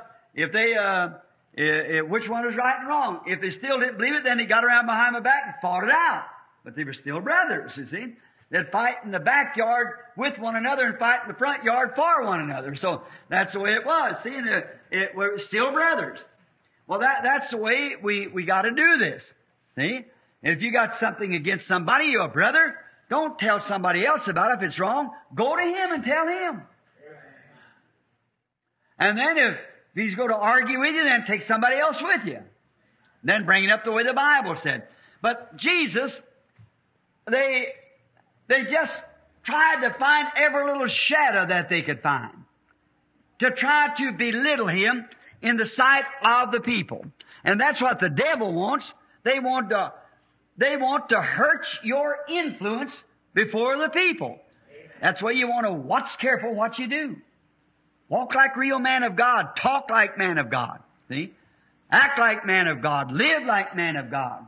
Because the devil, your adversary, is going about like a roaring lion, trying to devour what he can. Why did they do this? They were jealous of him. That was what's the reason they tried to belittle him. They were jealous of his ministry. And that's the reason they were trying to belittle. He had the ministry of God, and they knew that. But it was contrary to their creed, so they were trying to belittle him. Make everything, every little flaw that they could find, get him out of the way. They wanted him to quit. They wanted the people to denounce him. They wanted to say, now, this guy's nothing. Looky here. Now there he is. He did this, and you know that's not right. We've been taught all of our life that we should believe the elders. And here he is stood right there and bawled that elder out. He disagreed with the tradition of the fathers, and we are to believe the tradition of our fathers. We've been taught that by each rabbi all the years through. And here this man comes around and disagrees with them. See? Well, the man like that ain't fit to be a preacher. See, they were trying to belittle him. But in all of that, the ones that believed him and loved him and had seen his scriptural miracle signs would not be hindered by them. No, sir. Them who believed him, believed him. Those who loved him stood by him. They would not see what others pointed out to him. Oh, if we could do that. If we could just not see. If somebody come around here and say, you know what? They say you're a Pentecostal. Not by denomination. Well, you were the kind of baptized us in Jesus' name. Yep, that's right. Well, let me tell you something. I know a man one time was baptized like that, and he did so and so, but looky, that has nothing to do with it. It's a devil trying to throw a shadow on you. They're always trying to point you to some old ship that got wrecked up on the seashore. But they're not pointing you to that one that made the voyage safely. That's right. That's right. They're always trying to throw a crowbait out there and say, this is the example. Here's what did it. I know a certain preacher that was a holiness preacher, and he did this, that, or the other, but they don't point out others that wasn't holiness did that also, you see. And they don't point the great things that God did. Like somebody say, oh, here this man went too far. He went too far. He might have done that. He wrecked himself up. He went too far. He become a fanatic. He might have done that. But while they're pointing to how many that went, one that went too far, how about these millions that never went far enough? They fail to see that. See what I mean? So the people tried, them Pharisees and Sadducees and hypocrites and Herodians and all tried to cast a shadow on Jesus. But them true believers that was predestinated to hear that message, heard it, and see no fault in it at all. Same now. Those who believe him, love him. Those who believe him see no fault in him. They don't see any heresy. They don't see anything wrong. They don't see anything wrong with his word. They don't see anything wrong with his people. They just see Jesus, and that's all. They're predestinated to eternal life, so they just take sides with Jesus and stay there. We used to sing a little song, Brother Roy Roberson. We used to sing a little song here, I guess time you come here. I'd take the way with the Lord's despised few. I started in with Jesus and I'm going through. I'd rather walk with Jesus alone and have for my pillow like Jacob a stone. Well, you've heard the little song. That's right. I'd rather take the way of the discard. Take the way of the despised. Take the way of the talked about. And walk with Jesus. See no fault in it at all. Don't see another fellow's error. Just keep on going. That's all. Now that's the way they did to Jesus. They didn't, and you must teach your people, you pastors, to do the same. If somebody comes along and says, your church, they was so and so. Yes, sir, they maybe a dozen of them sitting there then, but how about that one? It's all right sitting there. See, you just can't see the woods for the trees. That's all. That's it, right back again. See now, and so they tried. They was not willing to admit that he was doing the work of God, so they were trying to sow discord and get the people not to believe, but them people who believed him stayed right with him. They took sides. You know, I thought you're a couple of people I got wrote down here. The blind man would not be changed by them. That man, he just gave his sight. We know the story. And he gave them a very stinging question besides. Now they come up there and Jesus walked by and he was a man that was despised and hated. The Bible said he would be rejected.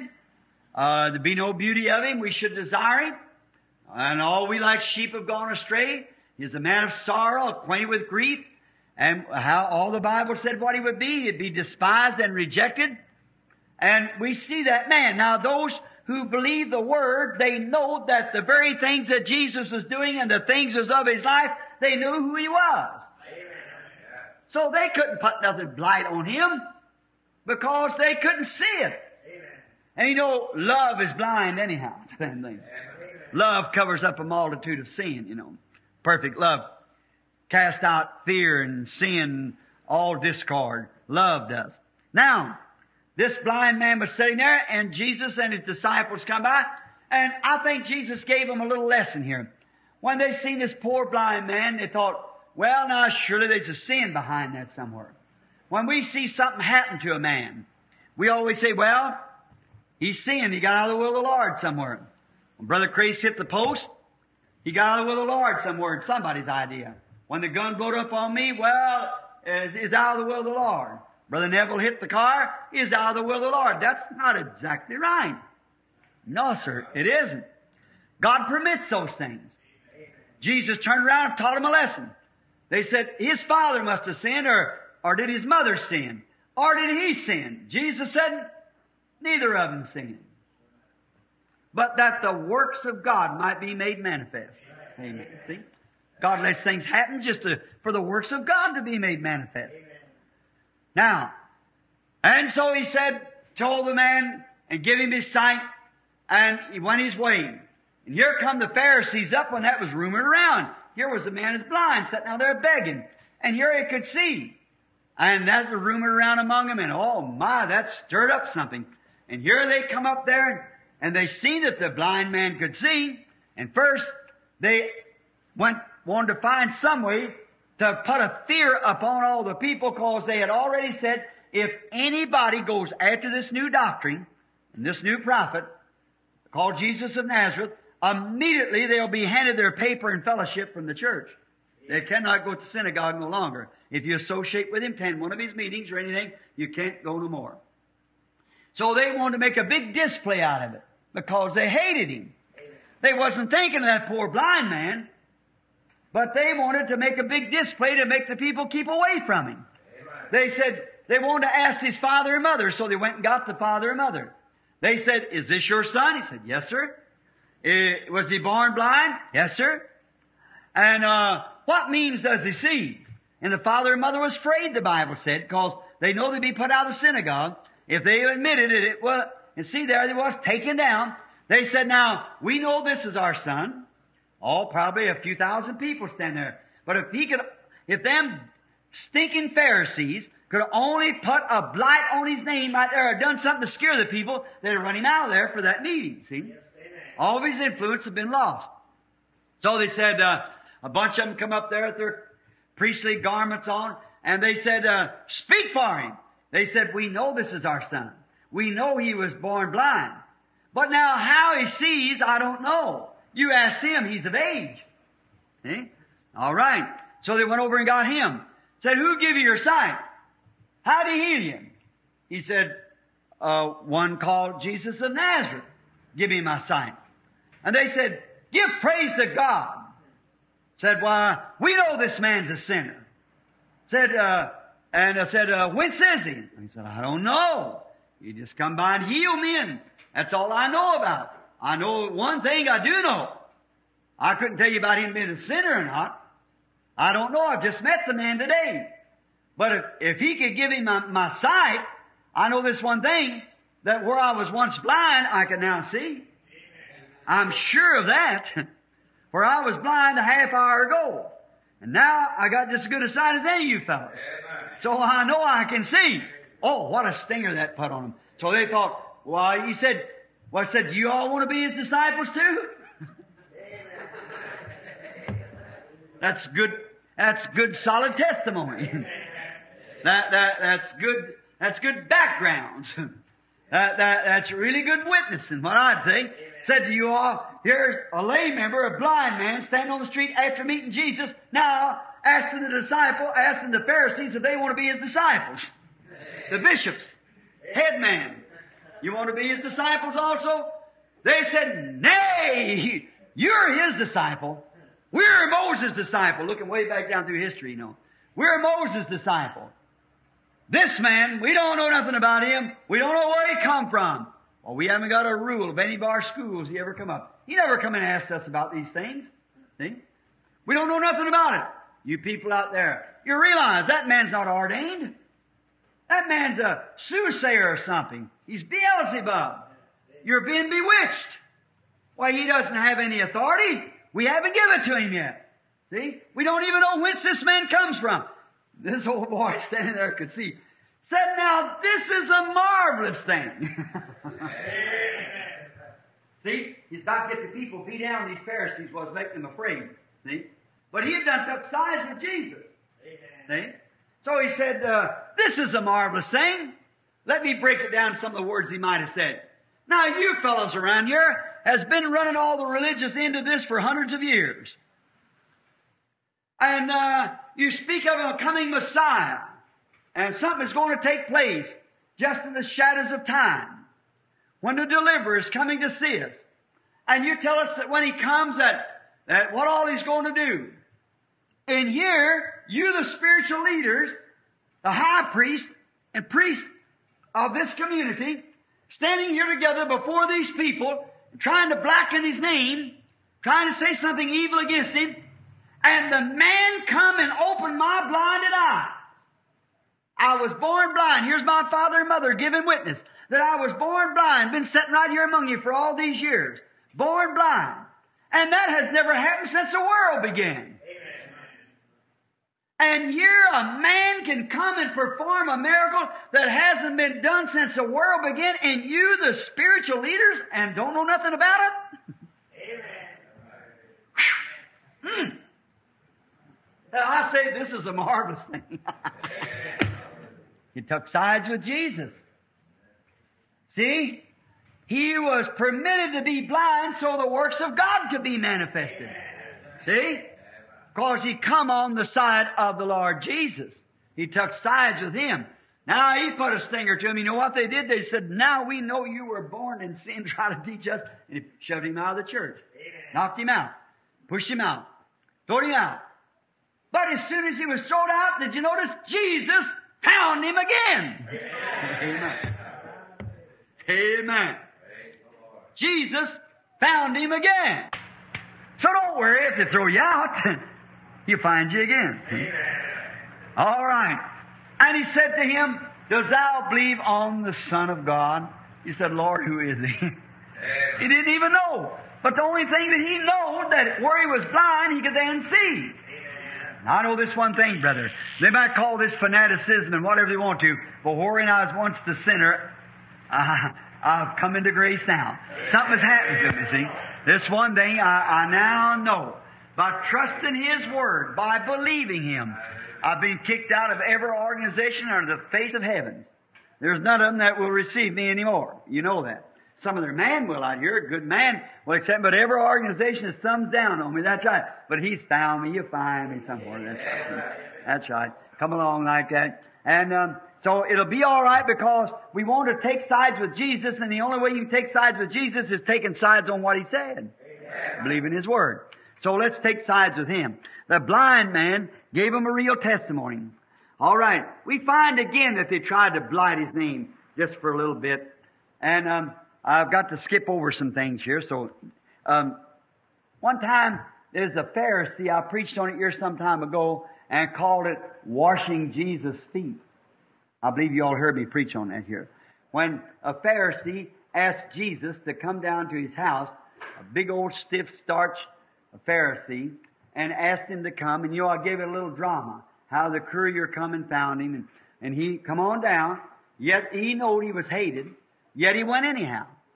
And when they got him in there, they never washed his feet, let him sit down there stinking and everything else from the tar of the road, and there he sat there, and a little woman come in. They thought, oh my, the Lord is good to us, because look, this just brings our big party. They brought him there just to make fun out of him. They brought him there just to have some fun from him. And now they thought the Lord was working right with them, because this ill-famed prostitute woman come over and was crying and washing his feet with her tears and wiping them with his hair. And old Pharisee and all the rest of the priests stand on the corner. That brother, everything, the Lord set it up just exactly for us. Here we can put a smear on his name right now. He calls himself a prophet. And the people thinks that he's a prophet. And they call him the Galilean prophet. And he even claims to be the Messiah, and we know Messiah will be a prophet. And here he is sitting back there. You see where we brought him? Look at there. Boy, we got him fixed right now. There he is sitting back there, stooped down like a whipped out puppy or something back there. And some prostitute of his own class would come around and wash his feet like that. And now he don't even know if he's a prophet. He didn't know what kind of a woman that was. Now, boys, we'll drink on this one. Said because, look there, see, anything to blight his name. Anything to ruin the confidence of the people. Not knowing that they were possessed of the devil to do that. They were working in harmony with the devil.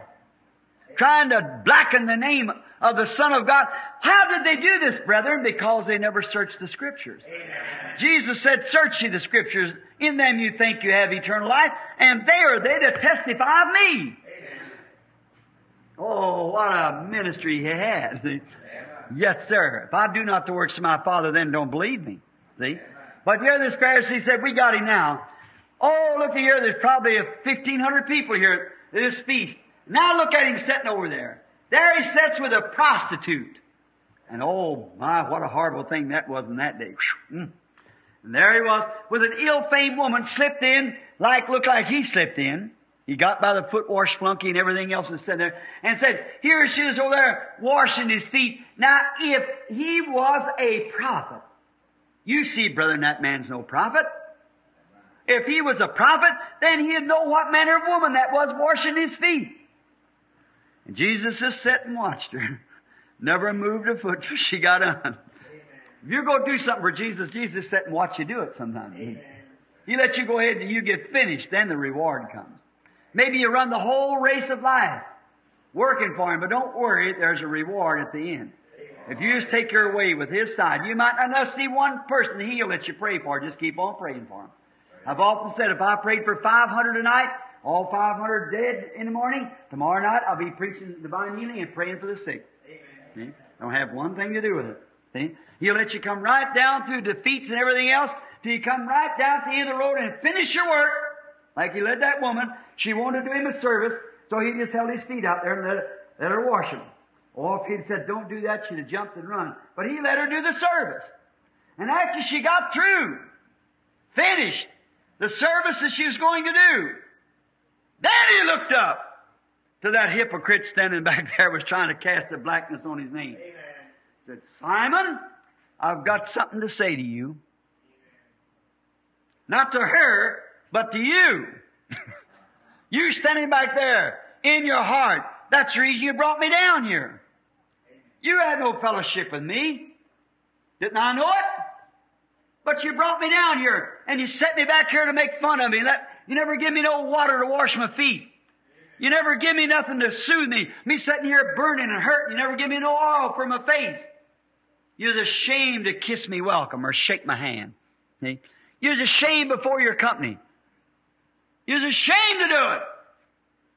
This woman, since she's come in, she's did nothing but rub my feet and bathe them with the very tears of her eyes. Wiped them with the towel of her own hair. Then I'll just show you where I'm a prophet or not. I like that. Now, I want to speak to you just a minute. Your sins, which are many, are all forgiven you. Did they blight His name? They thought they had it. They thought they'd stopped it. They thought they'd fixed Him so His revival could never be in that community. They thought they'd ruined His influence. But it just taken one person that loved Him to turn the whole situation. Amen. How do you know that you're not that person for your community? Or somebody that you'll meet? Take sides with Him. Do Him a service. Do something for Him. You know what I mean, brethren? Take your side with Jesus. Make Him your choice. Do service for Him regardless of whether anybody else or you're ever repaid or anything. Don't make any difference. Wait till the work's over. How would you like for Him to say, even though you had prayed for sick and they didn't get well, though you prayed to get to speak with tongues, you didn't do it, you prayed to prophesy, you didn't do it, but yet the only thing you do is tell the story of Jesus in your church or in your community, at your work. You couldn't even do one thing, didn't lead one person. That woman didn't lead one to Christ. But she done a service for Him. Amen. What difference does it make? At the end of the road, if He'll say, and I say unto you all your sins, though there not one prayer was answered for you. Amen. But you come on the basis of my word. Amen. You come because you believe me. And you did me a service. And I say that the many sins that you have done is all forgiven you. That would be good enough for me. Amen. Amen. Yes, sir. All right. They want to say the days of miracles are past and so forth. Let them go ahead and say it. But let us do the service for the Lord. They hated Him because they were jealous of Him. That's the only reason. They were jealous. They were trying to destroy His influence before the people, the same as they're doing now. If they can just destroy the influence of the message before the people, then they've got the thing whipped. That's right. Because, why did they try to do it? Because He was against all their creeds and all their church doctrines and everything that they believed in and called all their faiths and so forth. He was against it all, and they hated Him because He didn't barge in with them. Amen. Now, if He'd have come in and said, "Okay, Ephesus, marvelous man of my father, I am Messiah. Come here, Ephesus. Do you see that water there? You remember down in Egypt, Moses, the great prophet, turned it into blood. You remember that, Ephesus? Oh, young fella, I'm very well acquainted with that story. All right, Ephesus, I'm going to turn the water now from water to blood to show you that I am that prophet that Moses spoke of. There it is, Ephesus. What do you think about it? What do you think about Ephesus being a Pharisee? What do you think about the Pharisees? Oh, I think they're the marvelous race of people. Oh, you all keep the traditions of the fathers just exactly right. You know, you could be the Messiah. No, He wouldn't have been. Amen. That would have been a very mark that He wasn't. Amen. When you see somebody come say, "Come here and I'll show you what I'll do," and "Come here, I'll do this and do that," you remember right now there's something shady about it to start with.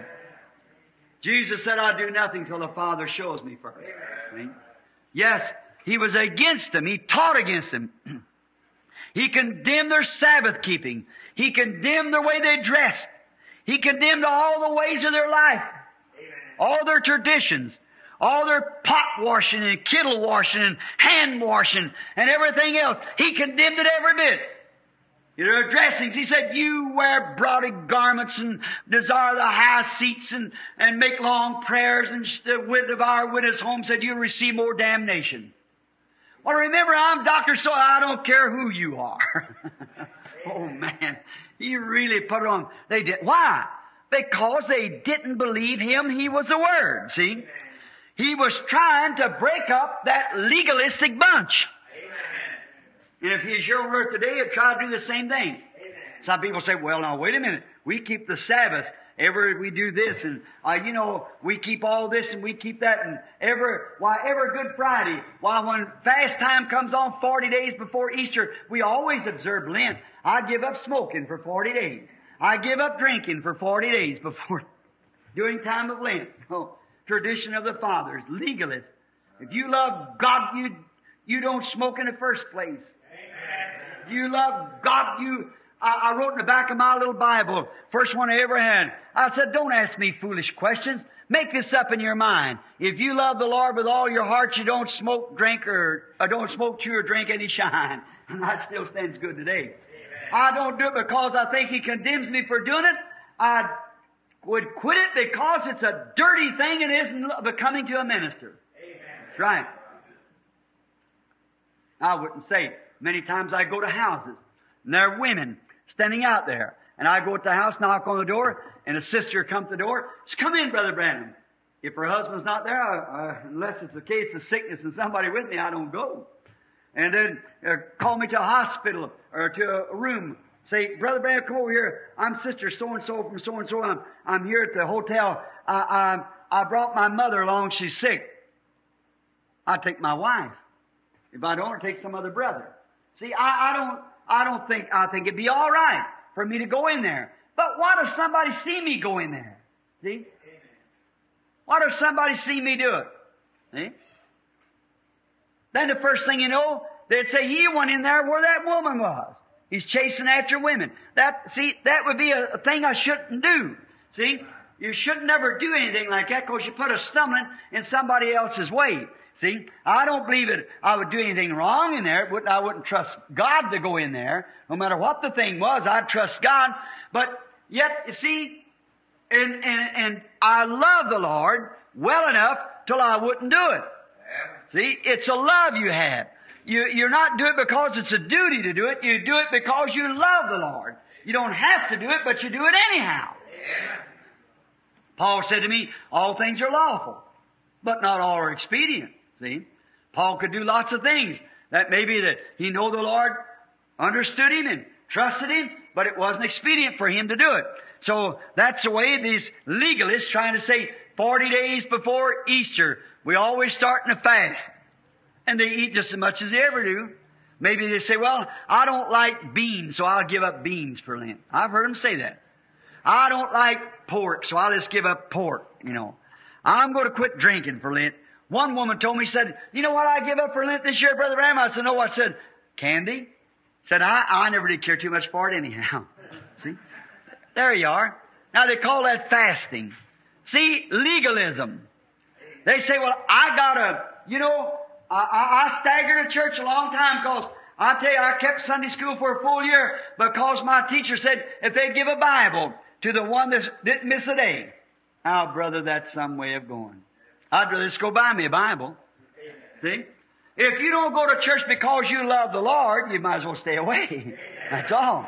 See? Because you go there for you love God. I think of this song we sing, blessed be the tie that binds our hearts in Christian love. Fellowship of kindred mind is like to that above. When we asunder part, it gives us inward pain, but we shall still be joined in heart and hope to meet again. See? That's it. When we asunder part, it gives us inward pain. I've seen the time, brother. Let me not condemn us, but let me just wake us up to something. I've seen the time in this church that when people had to wait until Wednesday night to meet one another, they would cry over it. And that's right. I've seen ministers come in here and would say, how do you do it? Well, then people just one heart. See? They meet the door and say, sister meet one another back there and hug each other and saying, sister, be sure to pray for me now, honey. I'll see you again Wednesday night. You pray, won't you pray for me? I'll be praying for you. And making like that. And tears in their eyes. See the brothers shake one of their hands and just could hardly get away from each other like that. That's real Christian fellowship, see? See? Just waiting, praying for each other. Yes, sir. That's the way we should be. All right. Now, these men that made these statements, they wasn't bad men. They didn't mean to be evil. They thought they were doing a service for God. Them Pharisees and things, they wasn't bootleggers and drunkards. They were religious men. It wasn't bad. They just did not accept the word of the truth. They did not accept the Spirit. They held to their creeds and their leaders' traditions. See? It showed that they loved their leaders. Here's Big Caiaphas, the high priest. There's the rest of those big priests. And those men go along. Now you take like Catholic, they're not thrown off to them. Same thing in Protestants. You take a Catholic, he loves his priest. And I tell him about the word of the Lord, and he sees the works of God. He say, but my church don't believe that. And you go talking and pinch him out and say, a woman said to me today, said it's a sin for me to listen to you. See? She didn't want to be bad. She just thought so much of her church and her priest, till if she listened to anything else, she was loyal to that priest. Jehovah's Witness is loyal to what they believe. The Baptist is loyal to what they believe. The Presbyterian is loyal to what they believe. And they're just as loyal to their pastors. Can't we be that loyal to the Word? Amen. See? Now, if those, I want to ask you something. You say, well, Brother Branham, how you know they're not? Now, if those Pharisees and Sadducees and leaders of that day would have got away from their creeds and their dogmas and listened to what the Word said and what Jesus is telling them, just exactly what Messiah was supposed to do, they would have held on to Him. Amen. See? But they thought so much of their leaders, they wasn't bad man. They wouldn't steal, lie, cuss, anything like that. They wouldn't do that. They wouldn't commit adultery. Why, certainly not. Why, they would witness the stoning of one that did such a thing. And they wouldn't do that. They were good men. But the only thing it was, they wasn't spiritual men. Amen. Morally, they were fine. But that isn't what counts. And what did Jesus tell them? Even them loyal people, He said, you are of your father the devil. See? It's the Word that counts. Now, I'll hurry just quick as possible. Now, they wasn't Spirit-filled, but they were loyal and held to the modern creed of their leaders. See? All right. His ministry was showing up their doctrine. That's what the matter. Now look, I'll just take it. Now just, brethren, I'm going to ask you to forgive me right now for being this long. Maybe you won't want me to come back another. But look, listen to this. See, I want you to be sure to get this. Now, they had their creeds and they were great churches and great people and great man. Holy man, good man, gentle man, fine man, honorable man, man of honor, educated, smart, religious. Is that right? Amen. And we all know that. Just as good as you can find anywhere. See? But when Jesus come on, His ministry showed up their doctrine. Because God was proving by the ministry of Jesus Christ that He was with him. Amen. Didn't Peter quote the same thing? He said, you men of Israel, let this be known unto you, and hearken to my words. He said, Jesus of Nazareth, a man approved of God among you. Amen. See, if they, like this blind man said, isn't this a marvelous thing? You're the spiritual leaders of the nation. And here comes a man in and opens my eyes by the power of God, and yet you don't know nothing about it. Amen. He said, this is a marvelous thing. He had something, didn't he? He sure did. All right. He did. A man that could do this, and yet they didn't know whence he was. Now that was a marvelous thing. Now look at today, brethren. See, we know we have a move of God. We know it's performing miracles. It's healing the sick. It's even raising the dead. It's casting out devils. It speaks with tongues. It interprets tongues. It sends forth prophecies. They happen. He shows dreams, interpretations, perfect, strictly. Then, isn't it a strange thing that great leaders would say was a bunch of crazy people? When they're the leaders of the nation, the leaders of churches? That's a marvelous thing. What is it? It's still jealousy. The Spirit and power and Word of God in these last days is showing up their dogmas and creeds. That's all there is to it. That they got man blinded by. So my young brethren, you all that's going out here in these churches, hold to God's Word. Don't you move. If you can't make it come to pass, don't stand in nobody else's way. Stand there beating at the door. Just pointing right to it. That's right. Stay right there. Don't start fanaticism because it'll show you up. But if you'll stay true and holy and with that Word, God will vindicate you. That's right. His ministry was showing up their doctrines and dogmas. So they took every chance to get rid of Him they could find. Everything that they could find to get rid of Him, they did it. Trying to say, well, now looky here, so-and-so, this one. There he's sitting one day in the house of Simon the leper. Not one word said He healed him. He's a leper. Nothing says He healed him. That's right. He passed by the pool of Bethesda. And there laid about 2,000 people, lame, blind, halt, withered. And he walked over to one man and healed him and walked away. Say, well now, if he was Messiah, he'd have healed all of them. If he is full of compassion, as you all say he is, he'd have had mercy on all of them. Everything that they could find to throw a black mark on him, they did it. Everything they could find, they throwed it on him. All right. They took every chance they could to get rid of him. Question his birth. His birth wasn't questioned. They put that before the people. They couldn't understand how he was born to virgin birth, and Joseph, his father, is supposed to be a carpenter, and he's born before Joseph and Mary was married. They throwed that before the people. Yes, sir. See, what am I saying now? They're black marking him. See? Look at him. Where did he come from? Look at his mother. No more than a street prostitute. Had this baby. And after the baby was born, she's already pregnant. The baby's to be born. Then Joseph married to hide it, and they come around with some kind of, what's the work of the devil, can't you see? It's that kind of a birth. They throwed that before the people, and not reading in the Bible Isaiah 9 and 6. A virgin shall conceive. See, what was it? They got away from the Word. That's it.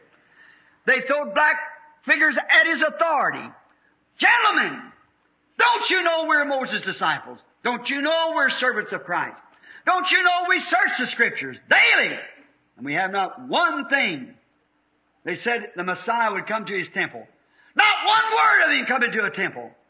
Where's he at? What school did he come from? Ask any of the brethren. Both Methodists and Baptists and Presbyterian, Pharisees, Sadducees, and so forth. What fellowship card does he pack? Where's his authority even to preach? He hasn't been ordained. He hasn't even got a right to preach. He said, my ordination comes from God. My works vindicate what I am. That's right. I don't have to have your papers. See what I mean? They throw that. His doctrine. Why, they called him Beelzebub. His doctrine, they couldn't understand. Why, he disagrees with all of the traditions of the fathers. He even disagrees with the Pharisees. He disagrees with the Sadducees. He disagrees with the whole group of them. Now, where does he get his doctrine? From the Bible. Of course. Well, you say, well, how do I know that that's right? God backed it up! Amen. That's what the blind man said. It's a strange thing. If you're so right and he's so wrong, yet he can take the power of God and open my eyes, and you never have seen it done yet even. Amen. That's a strange thing. Oh, my. I like to take sides with him, don't you? Sure. You say you're Moses' disciples, and you're so right and he's so wrong, then let me see you do the things he's doing. Amen. Amen. That's where his doctrine. They denounced all of his claims. They said his claims is wrong of being a Messiah. How could he be a Messiah, not come to the church? How could he be a Messiah? And here we are, the cream of Israel. But the cream had soured. Yes, sir. Had flies in it. So they had to skim that off. So he said, here we are, the church, the elect, we've kept the tradition, we've kept Moses' laws, we've done all these things and down like this, and here this man comes along and denounces our claims. Amen. And besides that, our holy priest, our holy father, holy this and holy that, and all this other kind of stuff, and all of our great men, and he calls him of the devil. Amen. Then calls himself the Son of God. Oh my. See, they tried to throw them shadows on the name of Jesus and on Jesus to get it before the people. Much more could be said there, but it takes too much time. What? But the Word and the works vindicated him. Amen. Amen. Oh, to the true believers, the predestinated, that were predestinated to see him and know his ministry, there he was. Amen. No matter if he ever opened his mouth about anything, they knew he was. Amen. Hallelujah. That little old prostitute walked out there at the well that day, get a bucket of water, and a middle-aged man sitting over there said, bring me a drink. She said, well, it's not customary for you Jews. That's a woman of Samaria said. He said, but if you knew who you were talking to, now she thinks you're a smart-aleck Jew. She turned around and said, I see you're a Jew. And if you're a Jew, of course you're religious. And you said to worship at Jerusalem, but our father Jacob drank from this well and watered his cattle here, and the water's deep, and you ain't got nothing to draw with, and we worship this mountain. He said, just stop a minute. Go get your husband and come here. Amen. She said, I don't even have a husband. He said, you've told the truth. Said, you've got 5. You've had 5, and the one you're living with now is not yours. That little prostitute, predestinated. I can see her set that pot down, and she said, sir, I perceive that you are a prophet. See? That seed was laying there. The only thing it needed was water. And the water had fell on it. When it fell upon those Pharisees, they said, it's Beelzebub. Couldn't bring nothing, there was nothing there but weeds to come from. But when that predestinated seed struck that water of life, she said, sir, you must be a prophet. I know that when the Messiah cometh, he'll tell us these things. He said, I'm he that speaks to you. She let that water pot into the city. She had something to tell. She said, come see a man who's told me the things I've done. Isn't this the very Messiah? See? She took sides with Jesus. That's right. Strange thing, wasn't it? All the Pharisees and Sadducees didn't know him, and this prostitute knowed him. See? Why? Those who believed him and loved him and seen his signs, they know that was the sign of the Messiah. There's no getting around it. They know it. Hallelujah. When old Nathaniel walked up there, maybe before Philip said, I don't know about this, Philip. I've seen a lot of things rise up in these last days. I know there's a lot of things going on. But he walked up there for him and said, I'll go listen to him and see what got to say. Walked up there and Jesus said, behold an Israelite in whom there's no guile. He said, Rabbi, when did you know me? He said, before Philip called you, when you were under the tree, I saw you. What did? The water struck that predestinated seed. When it did, he said, Rabbi, thou art the Son of God. Amen. You're the King of Israel. Why was it? The seed was laying there. Amen. Ready. God sowed it back down before the foundation of the world. It should bring forth the light right at that time. Hallelujah. That's my stand right there, brother. That's where I believe. Right there! I preach it and it falls here and there and to go this way and that way. It don't make any difference. Somewhere it's going to strike a seed. And when it did, it'll fly up to life like that, just as sure as the world. Yes, sir. Like that blind boy said, this was done that the works of God might be made manifest. He knew what was going to take place. Sure it did. All right. Now, the predestinated, when they seen his scriptural signs, know that the Word vindicated the works, or the works vindicated the Word, that the Word was right. They were predestinated to see it, and they were right in line to see it, and they got it. Then they said, after they seen they couldn't get nowhere, because the people is predestinated to eternal life, they just go to find it. That's all. All the Father's given me will come to me. And all that comes to me, I'll give eternal life. And I'll raise him up at the last day. There'll not be one of them lost. Amen. I'm holding right to that. Not by works, not by deeds, not by power, not by might, by my Spirit, saith God. Not what I done, what I am, or what I will be, but what He is, and I am in Him. And whatever He is, I'm part of Him. Amen. I'm saved because I'm part of Him, and He is God, and I'm part of Him being His Son. That's right. So it ain't what I done, what I will do, it's what He has done. That's my trust right there. All right. So they seen they couldn't get nowhere. I'll skip a few of these scriptures here. They seen they couldn't get anywhere with Him. So you know the next thing they had to do to try to get Him off the field? They went and said to His brethren and His mother, you know, he's awfully tired. You should take him off to one side for a while. That bunch of hypocrites. They just didn't, the thing it was, they just didn't want to get, the thing they didn't want to do, they wanted to get rid of Him. It wasn't that they thought He was so tired, they'd like for Him to work Himself to death. But every time He went out, the miracles started pouring, the Word of God went forth. I would not like to hear Him stand up there that day on the seacoast when He called Simon Peter and said, follow me. Would I like to have got on a chunk and sat down there, left my nets and left my fishing pole, Brother Crayson, sat down there and leaned back against the chunk and listened to Him preach when he got in that boat. Oh, my. Would I love to have heard Him when He said that? Come unto me, all yet labor and heavy laden. I'll give you. Amen. I like to hear Him say. They tried to get his mother and them to take him off the field. They said, well, you know, he's overworked. I believe you better get him off that way. Anyway, thing to get rid of him. That's all they wanted. Yes, sir. Again, many that went with him just to find a place to trap him. Did you know that? People followed right along with him just to find a place. They give him one day a penny. And they said, Rabbi, before they gave him the penny, they said, Rabbi, we're Jews. We know you're a great man of God. Oh, that hypocrite. See? We know you're a great man of God. Yes, sir, Rabbi. Just walking right along with him. Oh, good morning, brother. Oh, we're so happy you're over here in our country. Oh, we're so glad to see you. We are really for you. Teeth and toenails, brother. If you're going to have a revival, we even might cooperate with you, see? What they're trying to do is set a trap for him. See? They said, now we know that thou art a great man of God. You don't fear favor of no man. You fear nothing but God. We know that you're a bold. Oh, you're fearless with your message. We know you're a great prophet. Because no man could do like that, be fearless with his message in a days like this, unless he was a prophet of God, knows where he's standing. So we know you don't respect person of no man. Rabbi, you're a great man. We're Jews. We're right with you. Brother, we sure are. Now, Rabbi, is it right to pay tribute to Caesar? Oh, that bunch of hypocrites. Amen. The Holy Spirit was with him. Amen. He was the Holy Spirit. Amen. He said, you got a penny? Say, oh, yes, I got a penny. Said, hand it to me.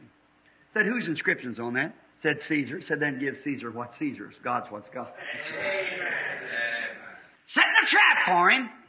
Professing to be his friends. Seemed like no one could understand him. They'd travel with him a little while and then get disgusted with him and leave.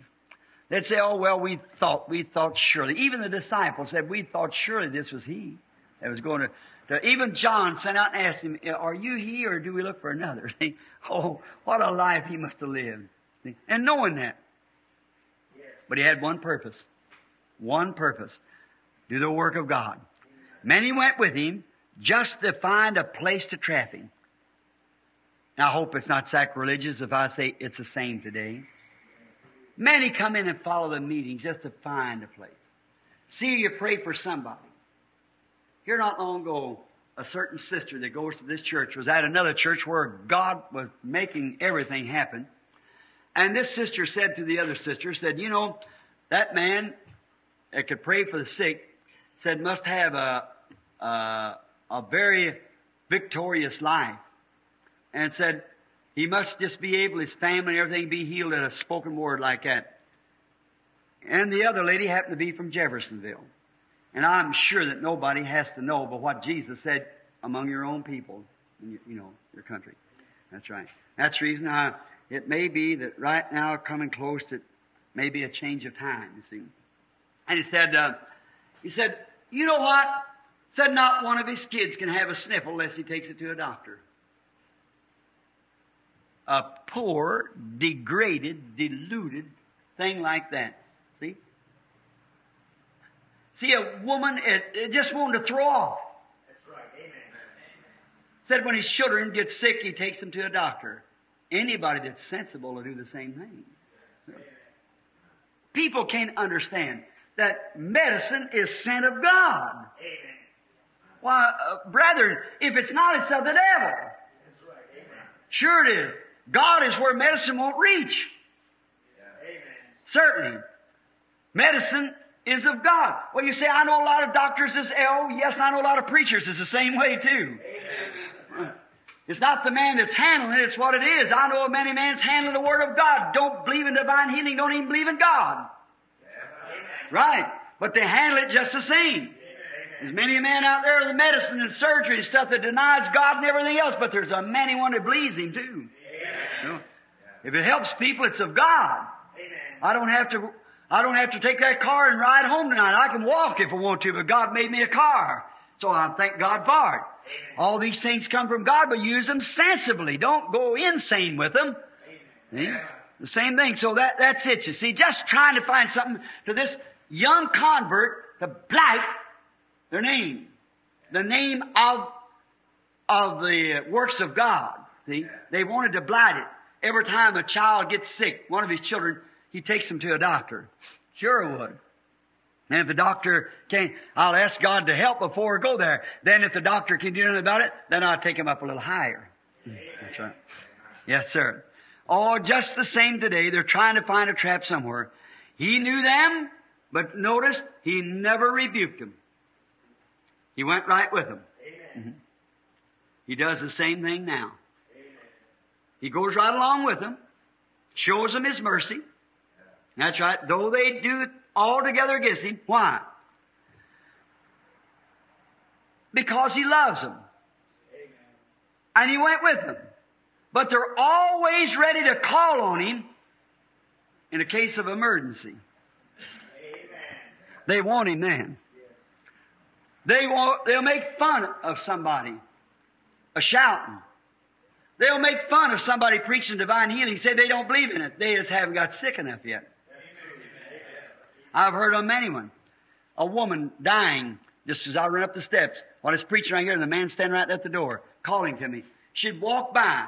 She lived up the street here and had a cow out there. And she said, if my cow got that kind of religion that Billy's got, I'd kill the cow. In less than an hour from then, she was stricken and taken to the hospital, a beautiful young woman.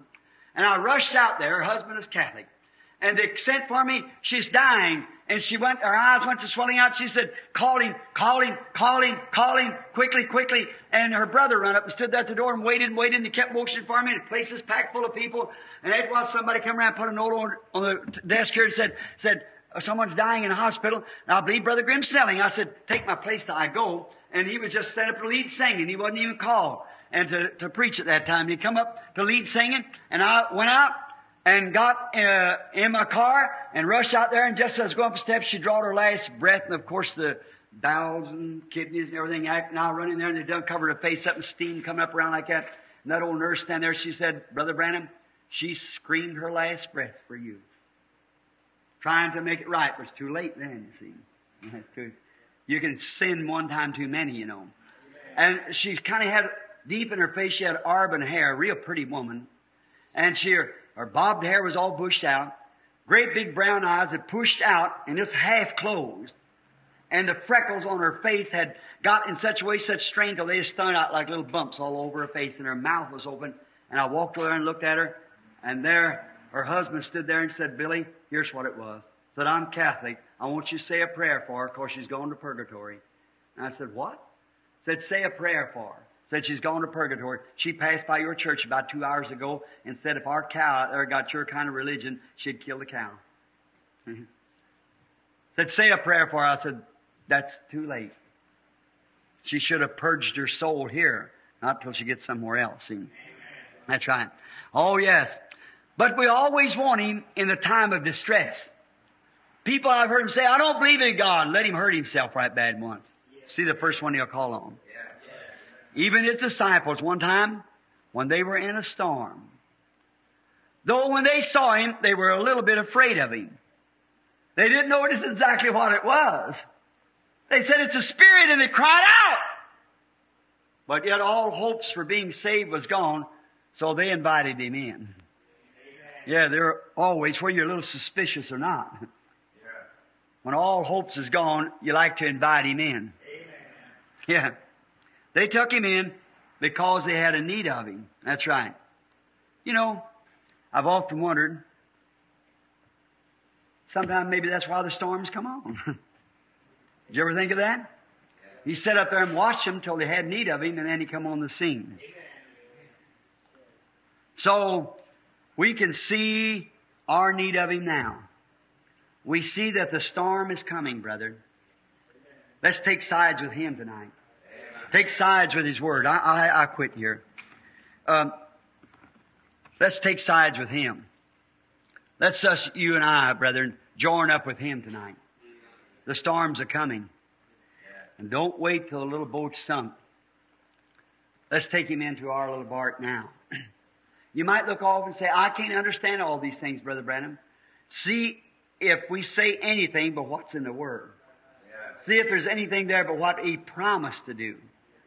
It might look a little spooky to you sometime. You think, oh my, I can't understand that. But there'll be a day when this life of yours is leaving. It won't look so bad to you then.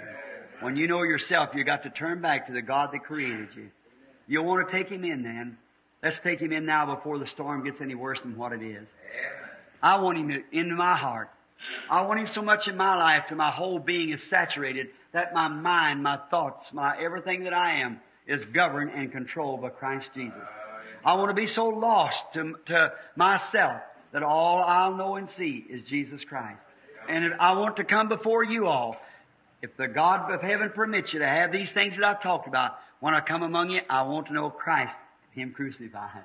I want to know the glory and precious praises of God. Sit down among you and hear one minister get up and give the praise to God, though what he'd seen done in his church, another in what he saw done in his church, another in what he saw done in his church. That's exactly what they did.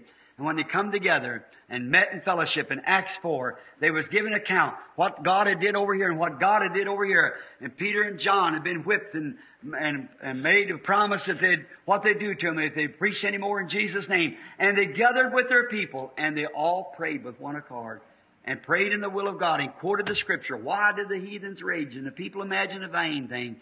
And when they prayed, the Holy Ghost shook the place where they were assembled together. That's the kind of a meeting we need. That's what we got to have, brethren. Let's be fortified by the Word of God, by the Spirit of God, by the power of God, and let our lights so shine now that we'll be like Stephen's. He stood there, one man alone, before that Sanhedrin council of 500,000 man maybe standing there. Every one of them pointing their finger of accusation in his face. When that little fellow walked out there and said he shined like an angel. I don't mean maybe a light on his face like that. An angel don't have to have a light on him, but an angel is a man, or an angel is a messenger. And a messenger who knows what he's talking about. He walked out there and said, "Man and brethren and fathers, our fathers in Macedonia, how they was brought out in Abraham and so forth, and on to so and so." And then he got down to the spoiling point and said, "Oh, you stiff-necks, uncircumcised in the heart and ears, why do you always resist the Holy Ghost like your fathers did? So do you." He knowed exactly what he was standing at. That's the reason he was shining. He wasn't a bit afraid. He knowed in whom he had believed. Even when death knocked at the door of St. Paul's heart, and he said, "I know in whom I have believed, and I'm persuaded he's able to keep that which I've committed to him against the day." Amen. The Lord bless you, brethren. I'm sorry I kept you here till 25 minutes until 11. I know this is uncustomary for you. I'm sorry to do it, but you've been real nice tonight. None of you has left. You sit and give your undivided attention. And I trust and hope that in my little broke up, nervous talk, that God, the Holy Ghost, has poured out a little seed into your heart, that the power of God will strike and bring it to life, just like the woman at the well and others who are predestinated to eternal life. God bless you. Brother Neville, you go dismiss, or what do you want to do? How do you just... Do you love Him? Amen. Will you serve Him? Will you believe Him? Amen. Amen. Do you love Him? Amen. Will you serve Him? Amen. Will you believe Him? Amen. Amen. Amen. We want to sing it. Amen. Amen. Amen. Amen. Amen. The Bible's true. Amen. I believe it. Amen. It's the Word of God. Amen. Amen. Amen. Let us stand.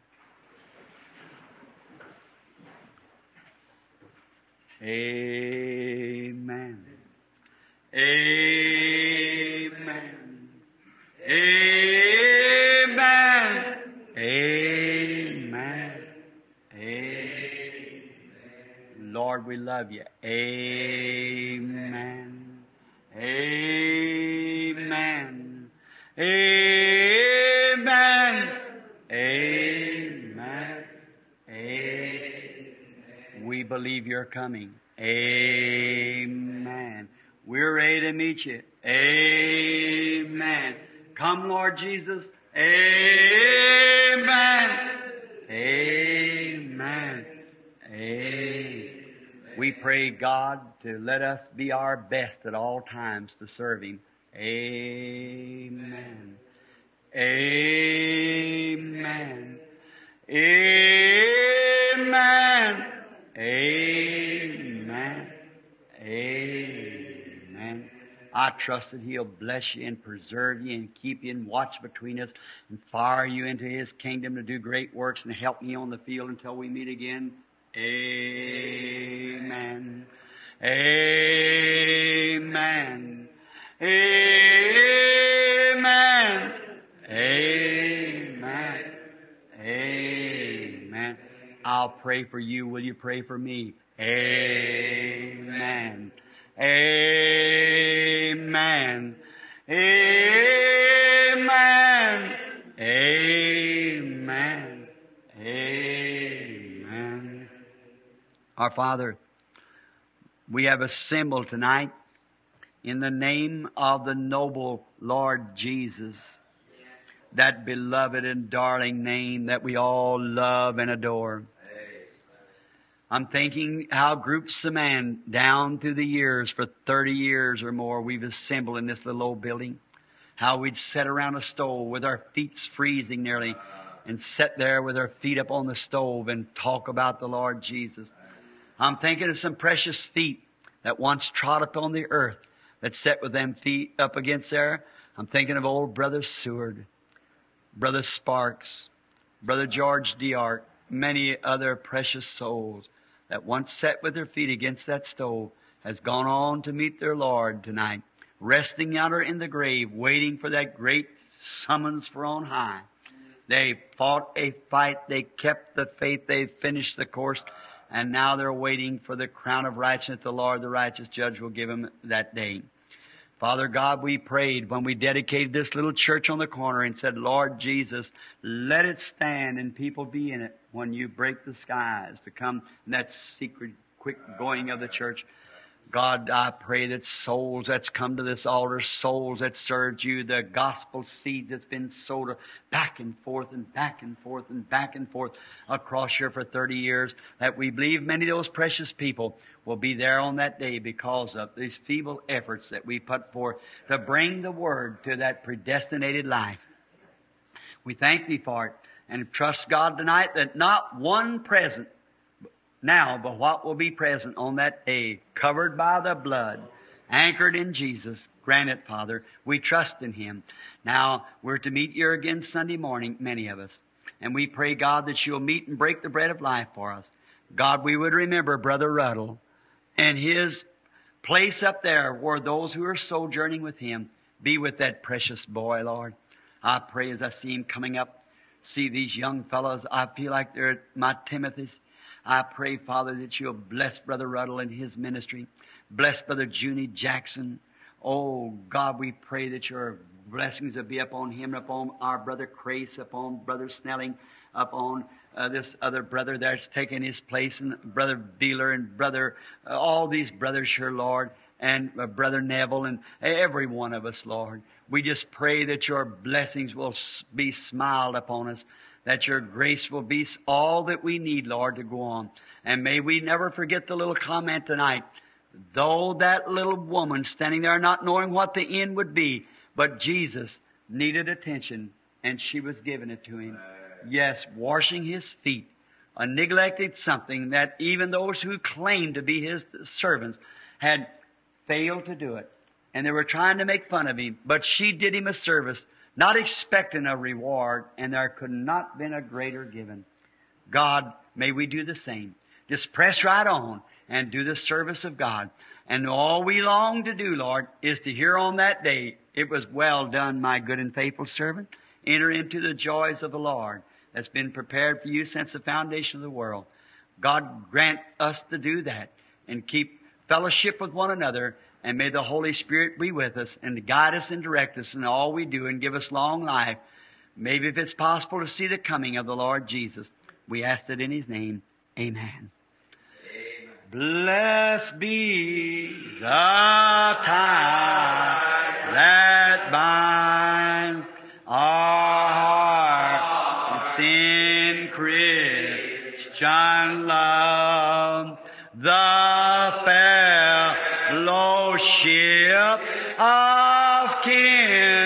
endured mine is like to that above. When we asunder part, now it gives us inward pain, but we shall still be joined in heart and hope to meet again. The Bible said they sang a hymn and went out. God bless you now till I see you again Sunday morning, the Lord willing. Bye-bye. Jim, I didn't get to shake your hand tonight. God bless you. Lord bless you.